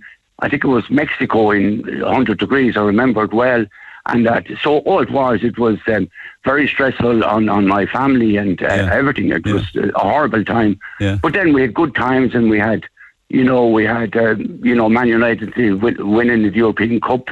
And there were packages to all that as well, wasn't there? Yeah. And what you would hire the plane, right? Yeah. We were the first and the only ones that had a 747. That was the Munster Rugby, which was fantastic, and the Munster Rugby people were fantastic to us and supported us. But the problem now is that those special events now, the Ryanairs or the Aer Linguses of this world will stick on 4 or 5 planes and that. So it's not as lucrative as it was ideal for the time. Yeah. But if people want, someone to look after you and pick you up and take you to your hotel and mind you for the couple of days, and you want that high end service, well then the travel agent will give that. And if you want to do your own thing, you book your seat, get a taxi or bus from the airport, do your hotel on booking.com or whatever you want to do. Well, that's what you want to do. But if you want to be looked after and a good service and minded, and of course your money protected, bonded, which is very, very important, as you know. Well, you use a licensed travel agent. I have to ask you, with regards to one particular story that Honest Keith was telling us on the air some weeks ago. I don't know whether you remember it, but your name came up in conversation. He said it was the Malta game, the Ireland away game to Malta in September of 1999. I believe it was a qualifier for the Euro 2000s. And he rocked up there, dropping somebody off to the airport, and decided, his dad said, why don't you come with us? So you squared away a ticket for Keith, but he also was potless. He had no money. He says you also gave him, I don't know, the figure £250 was mentioned at the time. Do you recall the story, and did he ever pay you back? Neil, truthfully, I don't. I heard that somebody told me it was on your show. Now it's a likely thing. Now it's a likely thing that I did give him the seat. If there was an empty seat there, I would do something like that, and I have done that before. But now whether I gave him £200 or euros at the time, but I remember being at Malta. I remember being at the match, and I think we scraped it. He says you did give him he says he bunged you a few hundred. You bunged him a few hundred. Yeah. Well, he probably had an honest look on him and an honest face, so he probably did give it back to me, but I don't recall, to be truthful with you. Oh my God, the stories you get from Cork people. Yeah. Where was the nicest place you ever travelled to? Whether, particularly for a holiday, what was your favourite destination? Well, I've advised towards Spain, and I think northern Spain, and I think when Munster played up in San Sebastian, and there was 10,000 Munster people up there, and we played. I think it was Berwick. We played in a semi-final or whatever else. In fact, the story you tell about it, Neil, about the story about stressful thing, that same weekend, and you will recall this, that the ash cloud was about to descend on Europe. Yeah. And we had 2 aircraft, and if we didn't get them out at such a time after the match, whatever time that was, they would have been stranded there, and God knows what would have happened. So that will just tell you the peril of our industry. But that part of Spain and northern Spain really then, is it? Yeah, northern Spain, and the beauty of it is it reminds it's Connemara in the sun, really. And have you done a Camino walk along there, for instance? I have indeed. Yeah, I have. I've done that too. It is spectacular. The people are lovely, and the food is awesome. Yeah, and you stay in, sort of, you sleep on boards or whatever else, I didn't do any fancy ones. You might have slept on a board. I slept on a mattress, thank you very much. yeah. But I know it's fantastic, and the people there, and it's still, it's for nothing, it's for nothing there, and I suppose, prices in the Spains and Portugals, and I play a bit of golf in my spare time as well with friends of mine, and we go away whenever we can. But it's lovely. But there's horses for different courses, and I love going to something where there is an event on. I'm not somebody that sits around and would lie around. I know. I hear you like the Spanish wine. That's the reason you're over there. Yeah, I do. Hard to get good Spanish wine in Cork, I can tell you that. The old Faustino, is it, Pat? The old Faustino. Yeah. Oh no, Faustino, I wouldn't. I'd pour it down the sink. But personally, I would, even though they charge €40 a bottle in restaurants around here. My father will be disappointed to hear that you're pouring bottles of Faustino down the sink. No, I wouldn't buy it, to be truthful with you. But no, there's lovely wines, and I just very restricted. I had actually, Neil, a wine license, as a part-time. Cork School Wines, it was called, and just for friends of mine to bring in some decent wines into Cork, because the Spanish wines they have, I don't know who picks them, but certainly... You should double up with Michael Barry and start your own wine importation then. The King of Cork travel meets the King of Cork wine. Yeah. I think Michael, who was on the radio with some wine person or whatever else, and he asked me did I like rosé wine. I said I didn't. But anyway, that's something I have either sort of a slight... So do you just, because I could talk to you all morning, but just, do you think Cork Airport is getting a fair crack of the whip with regards to the DAA? And will we ever get as much as we deserve, including transatlantic? And I know Cork Airport is doing the best it can, and it is thriving. You're right, we have more flights now than ever before. But is it enough? Well, we have an issue with the runway, and you can't, as you know, there was a flight to the States, but you can't restrict.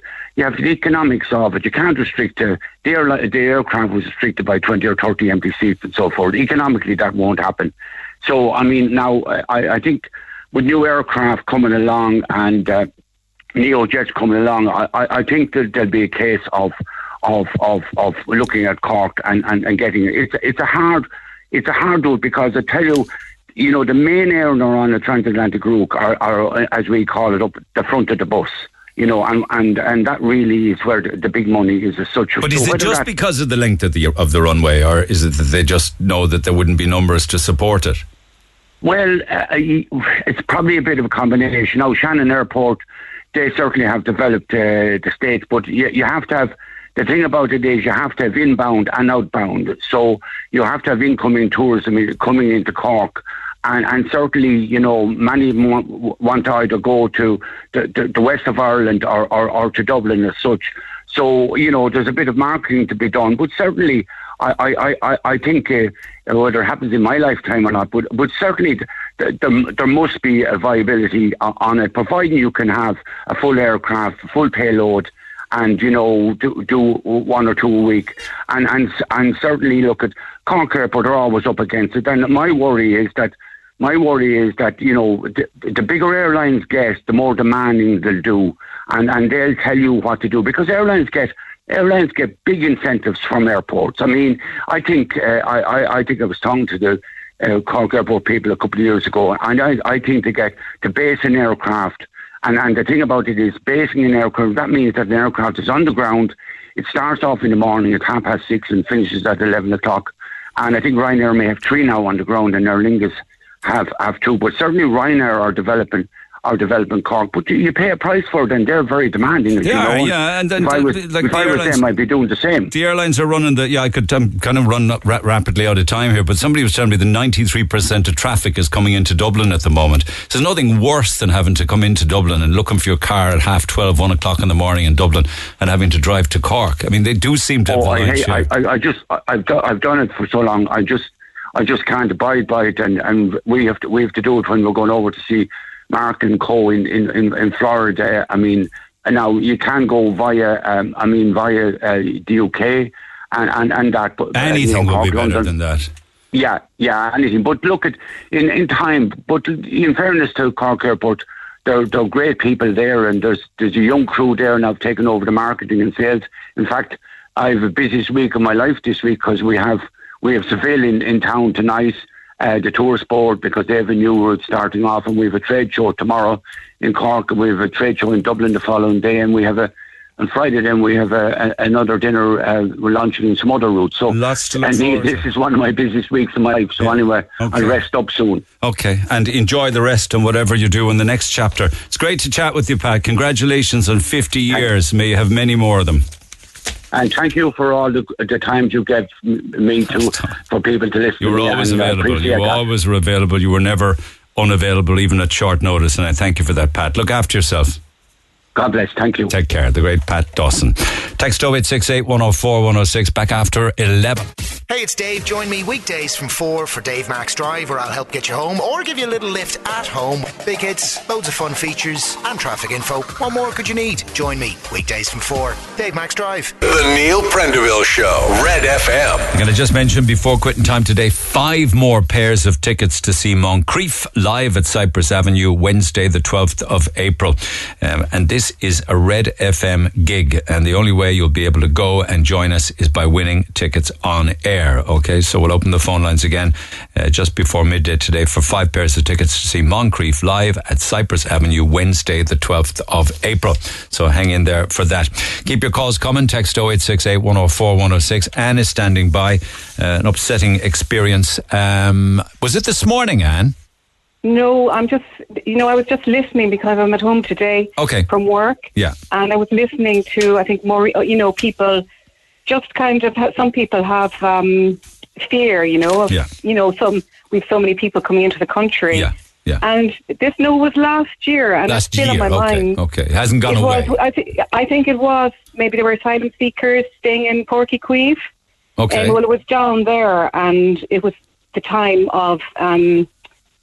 when the first Ukrainians came, and about a month after, I was, meeting my partner is working down in Blackrock, in that area. Look, people love to just hang out down there and sit on the wall, have coffee and meet friends. Yeah, it wasn't. It was on the other end, the Porky Queeve end. There's another coffee there, and I just got a coffee, and I was to meet him. And I was sitting on the bench, and a group of these guys sat down on the bench next to me and started saying hello. And I thought, they want to ask me a question. Or then if they started then going on more, hello, who are you? And they didn't say hello, just jeering at me and laughing.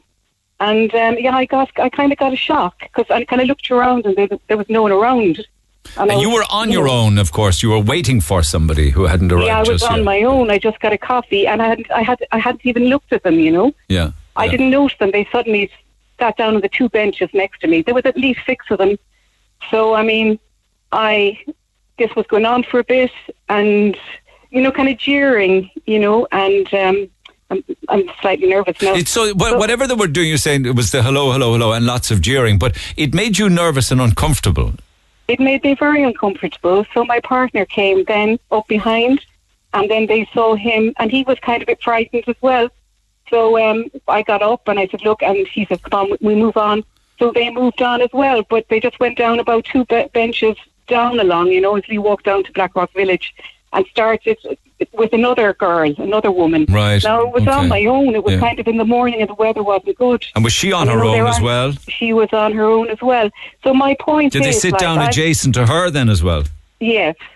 So my point is, and we went away. I was kind of frightened. Oh, dear. My point is that, women, I suppose, see these groups of, of the people that come in, we're more wary, because I just found I haven't done the Marina walk since then. Isn't that a shame that you are so alert to this? You just don't go there anymore. Yeah, I can remember 2 of their faces very well. Now, they did nothing. They probably didn't mean anything. They were probably just, I'd say, they've come there, they had nothing to do. But what's the jeering about, though? I mean, that's a different level to saying hello. Six young men, 1 woman. Like, incidentally, Kellie they weren't just young men. They weren't young men. I would say they were mid-30s to mid-40s. Kellie just texted us, I can't come on air, but it's like listening to my own story. Same thing happened to me down by the marina.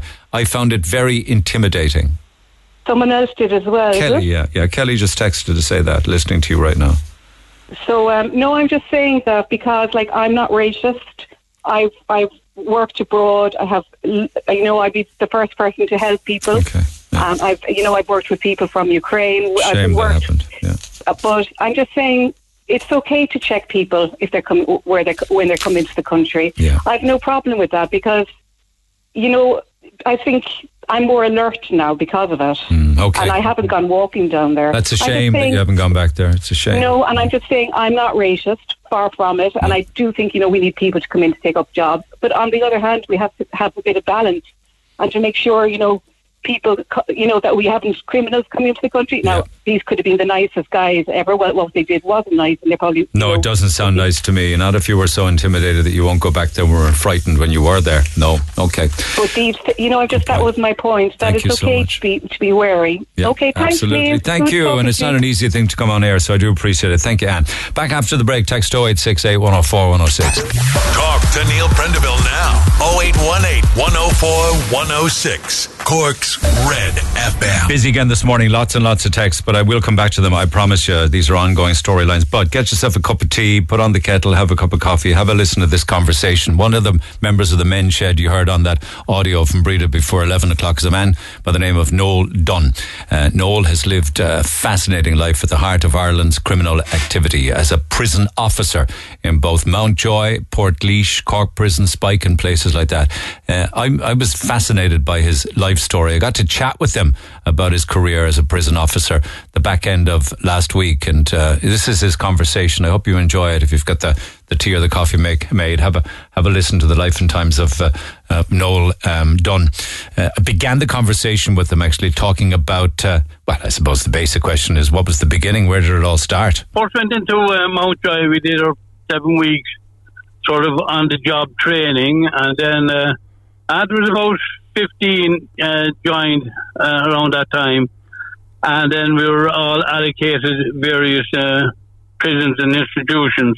Yeah. Some went to Portlaoise, some went to Mountjoy, and myself and two others went into St. Patrick's Institution for young offenders. It wasn't much training, was it? You talk about a matter of weeks of training. God, it seems very short. Yeah, you learn very quick. I know, but well, it's all changed now. Totally. There's an academy there now, totally, yeah. But at that time, you were just detailed in the first day into on some duty, and I just give you a funny incident.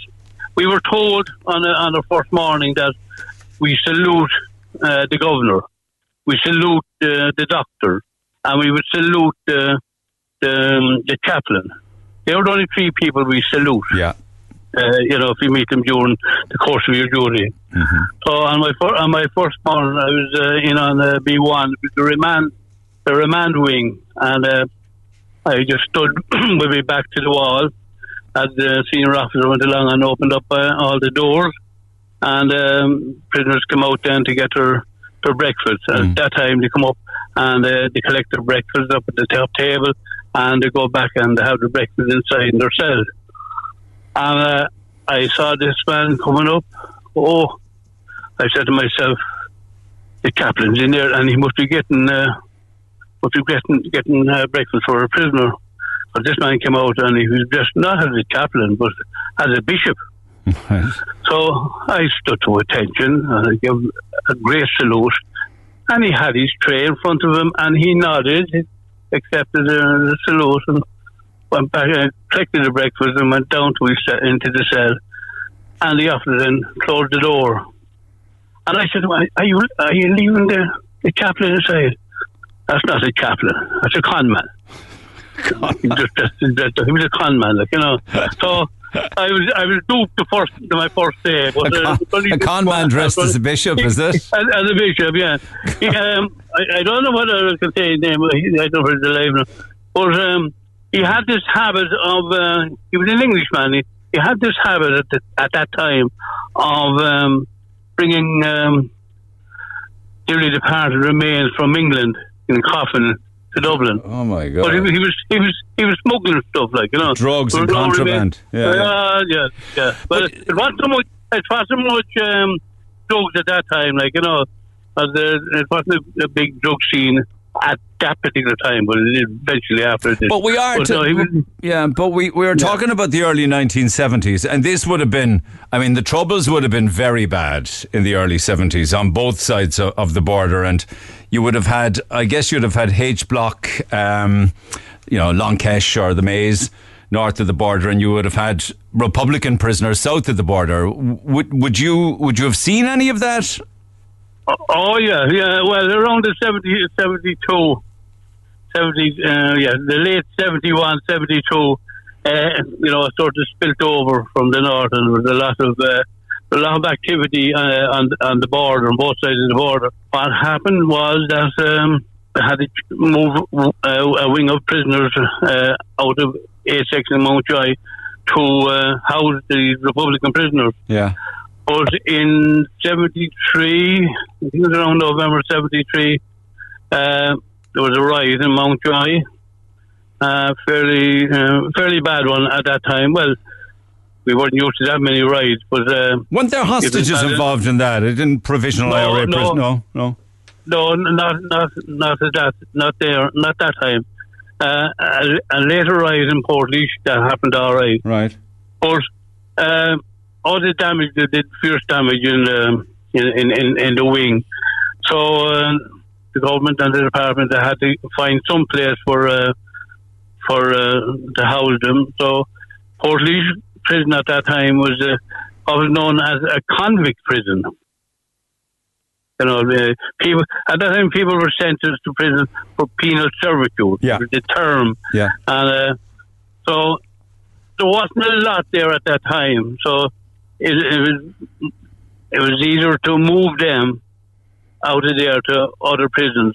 So they opened up the old military barracks detention centre here in Cork, and the Department of Justice took it over, and they transferred prisoners from Portlaoise to there, and there were other prisoners transferred to Limerick. And then the provisional IRA prisoners. And then the provision they were all sent down to Portlaoise. Portlaoise, yeah. Portlaoise, yeah. So in the early days, say when you started out and for the first few years, what kind of prisoners were you looking after? Were they from all walks of life for all different crimes? All walks of life, listen, there was every sort of a crime committed. You know, I wasn't too long in the job. I think it was only about 2 or 3 weeks when I was detailed to go to the Central Criminal Court. I was to bring a prisoner with another senior officer. I was handcuffed. It was a murder trial. There was a young girl killed by this elderly man in a place called Clonroach in County Wexford. And that was my first real introduction into the justice system, so to speak. Like, you know, sitting there for a couple of hours, handcuffed to listening to evidence that's going on that this man was alleged to have done, like, you know, and that trial went on for a couple of weeks. Would you have to keep your distance from prisoners, or would you, over the years, did you get to know them, try to understand them? Did you strike up relationships with any of them? No. Yeah. Listen, on a very rare occasion, you know, with a normal prisoner, I'll tell you, when I spent my last 7 years in Spike Island, and they were dealing with young lads, young juveniles, you know. Yeah. There was a few of them who, when I first joined the job, their fathers, if you know what I mean. So it was like a family tradition, father and son. Oh my God! I locked their fathers up in the early years, like, you know. That was sad, like, you know. But you know, when you were in Portlaoise, and of course you would have had a maximum security prison, Republican prisoners transferred in there. Would they also have their own chain of command within the prison? Say the Republican prisoners, did they control law and order amongst prisoners? Yeah, they had their own command structure. They had what we call their OC, they were appointed every maybe 2 or 3 years. All depends on the length of their sentence.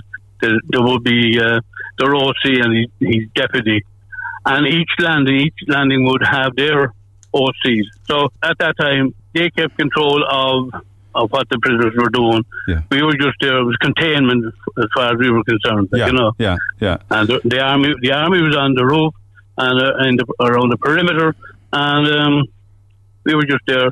Containment, like, you know, to contain them, to prevent breakouts or what have you. Breakout, yeah. Now, if a prisoner is requesting something to see the governor or the doctor or whatever, like, you know, he would get onto his OC, and the OC then would come to the class officer or the senior officer that would be on the landing. That's the only communication you have with them. Yeah. Sounds as if there was an element of respect then from both sides to each other, was there? Well, they didn't recognize. Basically, they didn't recognize it. Like, you know, they knew we were there just plebs, you know. So they would just deal with the senior man, like, you know. Yeah, the officer in command of the Republican wing. In charge. Yeah. So all through that, you were working, you were holding down the job. Were you married? Did you settle down, rear a family through all of those 30 years? Yeah, I got married. I came to Cork when they opened the prison then in Cork. I was transferred down then to Cork, and I got married in 1974, and I went back up to Portage in 75 on the 25th of July 75. And then, of course, there was a period in your career. And I was looking at the statistics since the formation of the state. 89 members of An Garda Síochána were killed while on active duty. I'd be curious to know about the number of prison officers that were killed on active duty. I think it's somewhere between 25 and 30. Would you agree with me along those lines? Possibly in the north. Was here in the south, there was only the one. Okay, one in the Republic and the others north of the border. Yeah. Okay, well, thank you for that. But certainly the killing of some Gardaí was while you were as a prison officer. And indeed, I think there were occasions when you were back and forth to court with one of those who'd been charged. Is that right? I was listening to your program one time, and you were interviewing a man by the name of Peter Pringle. That's right. That would have been about maybe 12 years ago, that kind of thing. What have you been there? Yeah, you know. He died since, but he died there New Year's Eve gone by, like, you know. Yeah, and you heard me chatting to him about. He was on death row, I believe, wasn't he? That's right. I was one of the first officers that committed him into. No, they were on remand. And they were going up to the court. They were in the main body of the prison, and they were going up to courts every day. But when they were sentenced to death, their status changed. They were then condemned men. Could I just say at this stage that was for the killing of Detective John Morley and Officer Henry Byrne in County Roscommon. It was following a bank robbery. Right, Go ahead, sorry about that. No, right. Yeah. No problem. But they, when they came back to the prison from court, they were then escorted into what we called the condemned cell. All three of those men were found guilty of capital murder and sentenced in 1980 to death by hanging. Hanging, yeah. The hanging was the date was given as the 19th of December, 1981. That was the day they were going to be hung. And why I mentioned that the 19th of December is my birthday. Go away. So this brings me back to what Peter Pringle was saying to you on the night. There has to be, by law, when you're condemned, you have to be escorted by 2 prison officers 24/7. We were sitting beside him when he was in bed, myself and another officer, and then there was 2 other officers beside the other condemned man, and there was 3 of them all together. So there was 6 officers and 3 condemned prisoners in the one condemned cell. Now, the death penalty was abolished in the 1960s, and the hang house is still there in Mount Joy. I think it's just more of a museum now, but at that time they started to paint it. But in the olden days, there was no appeals a person was condemned to death, and there might be 2 or 3 days of a gap before he be executed. And the two wardens, as they were known at that time, that were with him on the last day, would escort him to the gallows, and the deed was done, and those 2 wardens would take the body and bury it in the grounds of the prison. That's the way it was done that time. Yeah. Now, it was, the death penalty was abolished in the in the 1960s, around 63, 64, around that area, in mid-60s. But it was kept on the statute books for the murder of the members of the diplomatic corps, prison officers and Gardaí. It was kept on the statute books until sometime around 1990, I think. 1990. Around then. And then a referendum some years later said that it can never be brought back without another referendum. Yeah. But in the world you were living in the 1980s, these 3 men would have believed, including Peter Pringle, that they were going to be hanged. What did you hear him say to me on the air, incidentally? We were discussing where we were going to put the hangout. And I know I said to my colleague, well, sure, they'll have to build one somewhere. You know, and I said, and what's on the 19th? That's my birthday. Will they be off or will they be on? But he did report me, like, you know, to the senior officer. He made a complaint. Because so he had heard you talking about where he was going to be hanged, when he was going to be hanged. And were you shocked when you heard him on the air to realise that he was talking about you? No, I'll tell you, I was quite honest with you. I'm delighted to hear the conversation, like, you know. Yeah. But when he did mention that, and I got to the wife, this is like talking about me. Yeah, it was. I was going to ring you and tell you I'm the man that he's talking about, like, you know. And it was only when I was talking, Yeah, but what's amazing is that Peter Pringle's execution date came and went because those sentences were commuted, weren't they, by the president at the time? They were. They lodged an appeal. 2 of them lodged an appeal. The 3rd man didn't. But an appeal was lodged on his behalf. And I think it was Dr. Hillary that commuted to 40 years. And the only reason that I was talking to Peter Pringle was subsequent to all of that then, his conviction was deemed unsatisfactory and was overturned. It was overturned, yeah.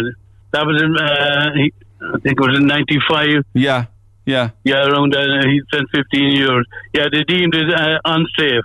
Isn't it amazing? Yeah. You know, so he kept appealing it and for different issues, and eventually, the sad thing about it was that he was the son of a Garda. You know, you know. But look, that was just at the time. No, I remember that. I remember that like as if it was yesterday, having been reminded by your good self, because he then went on to marry Sonny Jacobs, who was was also on death row in 76 in Florida for murdering 2 police officers, and she served 17 years, and she was exonerated, and still says to this day that Peter Pringle was a lovely man, a very kind man, and an innocent man. Now, you can take what you will from that. Yeah. You know. As far as I was concerned, you know, I know he's one way or the other. We just had a warrant to hold him, and that was our job, like, you know. But thankfully that there was no hanging, like, you know. Do people change, though, once a sentence of death is passed upon them? Did you notice any difference in either those individuals or indeed regarding those that were sentenced to death for Detective Garda Frank Hand, who was shot in 84? Is there a difference in their demeanour afterwards? Before I get to that now, it's just at the time that they were in the condemned cells, Peter and the other 2, there was an eeriness about the place. Like, it was very quiet. There was never that much of a conversation between them, and certainly not with us anyway, but even between themselves, the 3 of them, there was very, very little conversation. And I remember on New Year's Eve, I did night duty with them on New Year's Eve, 81, and we had to escort one of them to the bathroom, and it was coming up to midnight, and I just turned to Pat McCann. I said, Pat, go Wadsworth, Happy New Year to you. Yeah. You know, officer, it can't be any worse than last year. Yeah. You know, that was the only conversation we had as such. But when they were when the sentence was commuted to 40 years, and then they went back into the main population within the section that they were in. Fascinating conversation with the retired prison officer Noel Dunne, and we'll pick up on part 2 of that chat after the break. The Neil Prendeville Show on Cork's Red FM. Our phone lines remain open after midday, 0818 104 106. Back to my conversation. I caught up last week with Noel Dunne, the retired prison officer, and before the break we were talking about his times when he was responsible for men on death row in Portlaoise prison. Back to that conversation. You were there to protect them, to look after them from others, but also from themselves. They were condemned men. The saying at that time was the reason why there's two, no, I don't have two or not, but the reason that there's 2 wardens with them is that to stop them from cheating the hangman. The hangman, yeah. Oh my God Almighty! You know, it's an incredible thing. Stop them cheating, you know. Yeah. Because he got his 21 guineas every time he came over to. But you did bring and were attached to a defendant going to trial and then subsequently for sentencing, where the death penalty was handed down, weren't you? You were part of that? Yeah, there was. Back in 84. 84, the 10th of August, they got a Frank Hand. He was escorting a mail van, and he was shot. He was shot dead. And subsequently, there was 5 people arrested and charged. Their trial went on for a couple of weeks, and I was there on the last day, and when we're in the dock, and again, just imagine. Just picture the dock. You have the 3 judges down in front of you. The dock is raised up over the body of the court. You have the 3 judges, Justice Hamilton. I can't think of who the other 2 judges were at the time, but Liam Hamilton was the president of the court, and the judge he addressed each prisoner individually, and you had to stand up.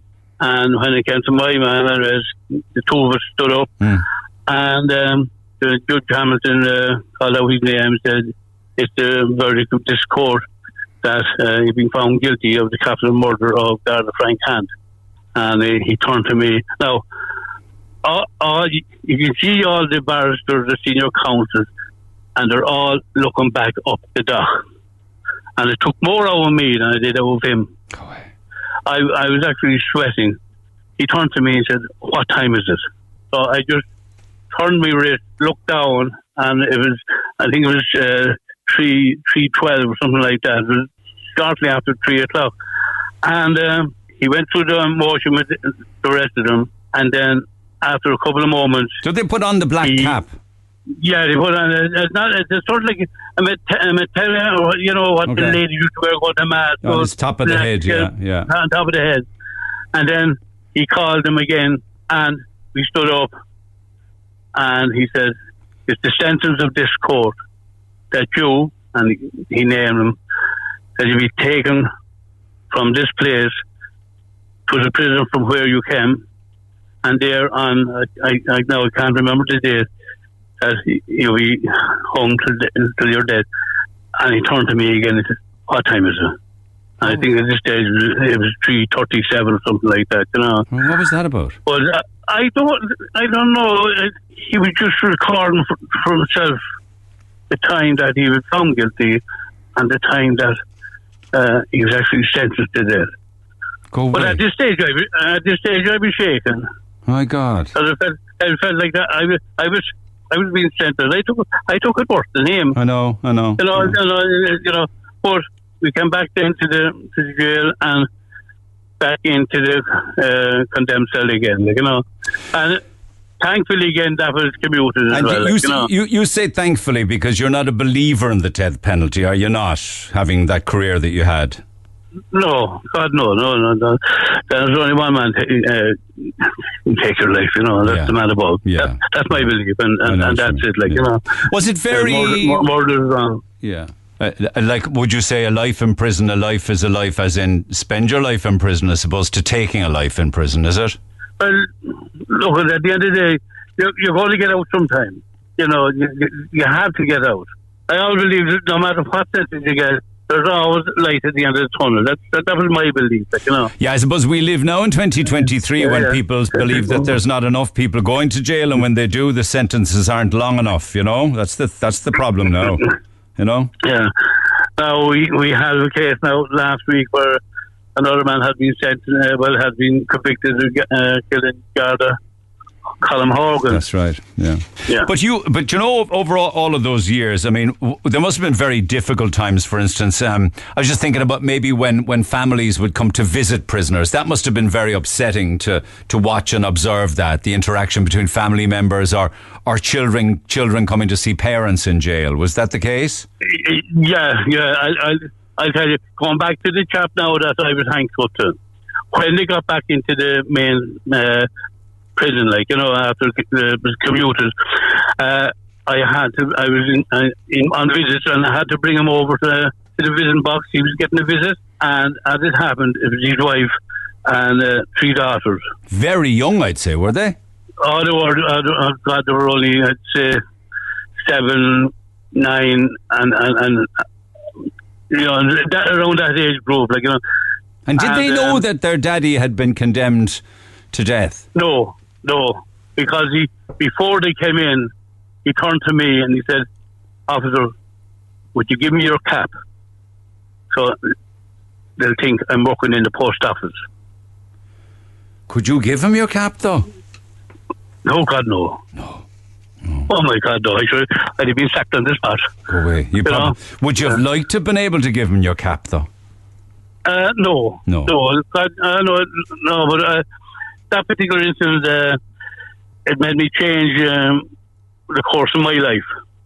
How? I mean, I had 3 daughters around the same age, and for some time after that, it was that particular incident. It was the only time in my 30 years that it got to me. And I said, and I said, no, I have to go somewhere where I can do good, So I looked for a transfer back to Cork, there was a good education and work training scheme coming into the prisons for the prisoners. And that's what I did. I became an industrial supervisor. Well, you were dealing with very hardened criminals for the worst types of crime up until then. And I would imagine that for prison officers, it would, a life in the prison service possibly could impact on your mental health and could lead to depression and all sorts of stuff like that, wouldn't you think? There was some colleague that, that took the drink. But also, I'd just like to mention that...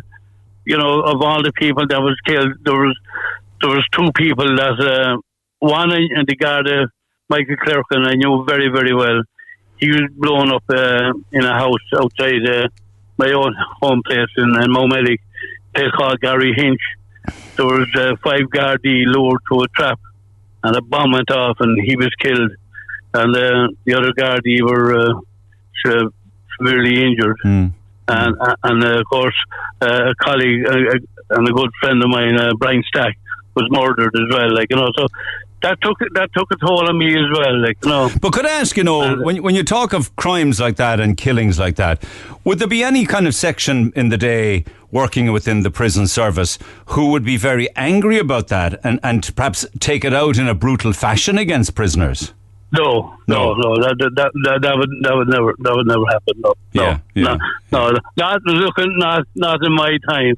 And I go so far to say, okay, Polish, it was a tough regime. It had to be, apart from Polish, but in the other prisons, then the main goal was to rehabilitate and provide training for prisoners. And did you have much success with that in Cork? I mean, or did you find that there were residual, a lot of them, that would go out and be back in again, or what? The education in the school is fabulous, fantastic, and especially in Spike, there was a great setup with all the young people. They wanted to go to school. They wanted to go to the art classes. They wanted to go to the music classes. But were you on Spike for the riot in '85? Funny enough, I was transferred that day. I got to Cork that afternoon. I met up with a few friends and had a few pints. Yeah. And I was staying with my brother-in-law, who happened to be a Garda. In the middle of the night, I could hear a phone ringing, but I didn't know where it was. I was in a strange house. They were trying to contact them they were trying to get Gardaí to head to Spike. Because they were up on the roof and they were burning parts of the prison. They were burning left, right, and centre, Yeah. But I did spend the following day over in the hospital. There was a couple of prisoners that they had broken into the surgery and they had taken some medicine and they were out for the count of it, and they had to go to the hospital, and I had to go over and sit beside them till they were cured, so to speak. We don't have a Spike Island now for juvenile offenders anymore. Is that a bad thing? Do you think that made a difference? Could we do with it now? We could do it now. But would you have come across any crime gangs or notorious prisoners? We hear of crime gangs and syndicates now and Irish mafias.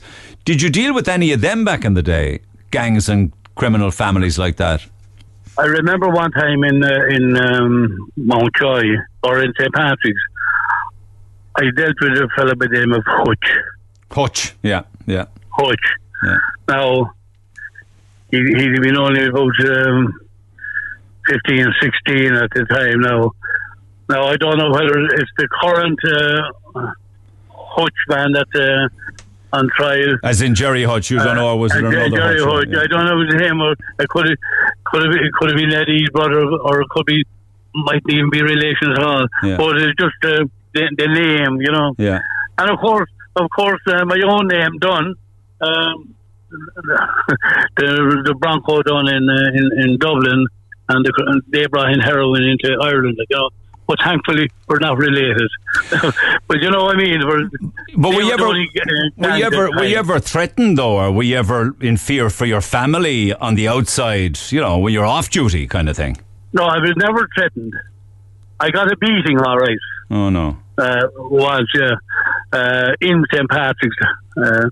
What happened was I was assisting the senior officer down in the woodyard. And we had about 30 young fellas and to be chopping wood and that, they'd have a break. At that time, you could have 2 cigarettes a day. The senior officer would say after about half an hour, "Hey lads, have a smoke," and they'd have their cigarette, and they might share a cigarette between 3 or 4. But whatever happened, and these 2 fellas started fighting. So the senior officer went in and pulled them apart, and he called me. He said, "Here, bring them up to the chief." So, one lads up. So they walked up in front of me, went into the chief, and the chief asked him, "Sir Don, what's going on here?" These 2 lads were fighting. "Oh, they were fighting. Oh, they want to fight. Okay, we'll organise a boxing match for them," he said. So, clap in the back of the head of each of them, and send them on back down to the old yard again. Just, the clip and deal. That was it. So that night, we're in recreation, and when the recreation hall was outside the main block, so to bring the prisoners from the main block to the hall, you'd have a couple of officers en route. So at 7:20 that night, same procedure, and that left me and another officer in the hall with about, instead of maybe about 60, 70 prisoners. The 2 boys were there, and I did nothing to them, but I was the one that brought them up to the chief. So before I knew it, there was a circle around me, and I got a beating. Bad beating. I got a bad beating. I was out of work for about 3 weeks. Oh my God! Oh my God! It only happened once. I know. It only happened once. It only takes once, though, because you hear of knives or blades or shivs inside jails, don't you? Well, what happened? They started fighting again. You see, but it was only a rule for me to go in. And as soon as I went in, all hell broke loose. Well, you hacked it. You hacked it as a prison officer for 30 years, was it? 30 years. 30 years, yeah. Had you had enough of it at that stage after the 30? There was a time that when the alarm went off, you hear over the radio, there's trouble in such a block or such a workshop or something like that. I was always one of the first to get there. One Saturday evening, we were down the Spike, and during that, one of the officers raised up assistance required down in C Block, and this was a block in Spike that was it was trustees, that was housed in those cells in C Block. What in God's name was trustees fighting? But as it happened, two of them were fighting. We ran down from the main block down to the C Block, and I was a smoker then, and I just couldn't do it. I just sat on a wall and waited for them to bring the perpetrator back up to the main block. I just wasn't out, and I said, the body's telling me something, like, I know. So, but come here, I really enjoyed our chat. Thank you so much for taking the time. It's been absolutely fascinating. Look, as I said to Rita, there's a story there, like, there's not everyone that is in a position like I was, standing in a dock with, and a man is sentenced to death, Oh, God almighty, it's fascinating. So I said, look, tell Neil if he and that's why I have this here now today. Absolutely. Like, and thank you for the opportunity to chat, Noel Dunne. Lovely talking to you. Nice talking to you. We'll chat again soon, all right? And look, what I was told by the lads in the shed now, don't forget to ask Neil to invite us back in for another few songs on your show. Anytime you're ready, boy, my door is open. You let me know when you want to come in. You're more than welcome to come in and play a few tunes. No problem. Neil, thanks a million. God bless, Noel. Thank you so much. God bless. Take care. God bless. Bye. Bye-bye. Very, very interesting conversation. Lovely chatting with Noel Dunne. Thanks again to Noel for speaking to me. Noel's a member of the Mayfield Men's Shed, who, along with many other groups across the city and county, will be showing off their talents on the top floor of County Hall tonight as part of Creative Lives in partnership with Red FM. It's from 6:30 to 8 p.m. or thereabouts. Pop along if you'd like to get involved in one of the many, many groups who will be there tonight showing exactly what they do. Our lines will stay open. You can text 0868 104 106. One person says, I worked with Noel all of my service in Cork. A gent to work with. We could do with some of his experience and humour in the prison service now, although I don't think Noel would like the hug a thug ethos that now exists. That's a new one on me, the hug a thug ethos that now exists in the prison service. We can pick up on that conversation and lots more besides in the morning. Our lines are open now if you want to scoop for yourself a pair of tickets from Moncrief. We have 5 sets of tickets to give away right now and every day this week because Red FM are sponsoring the gig. It's the only place you'll get tickets for the show is on air. So lines are open for that on 0818 104 106.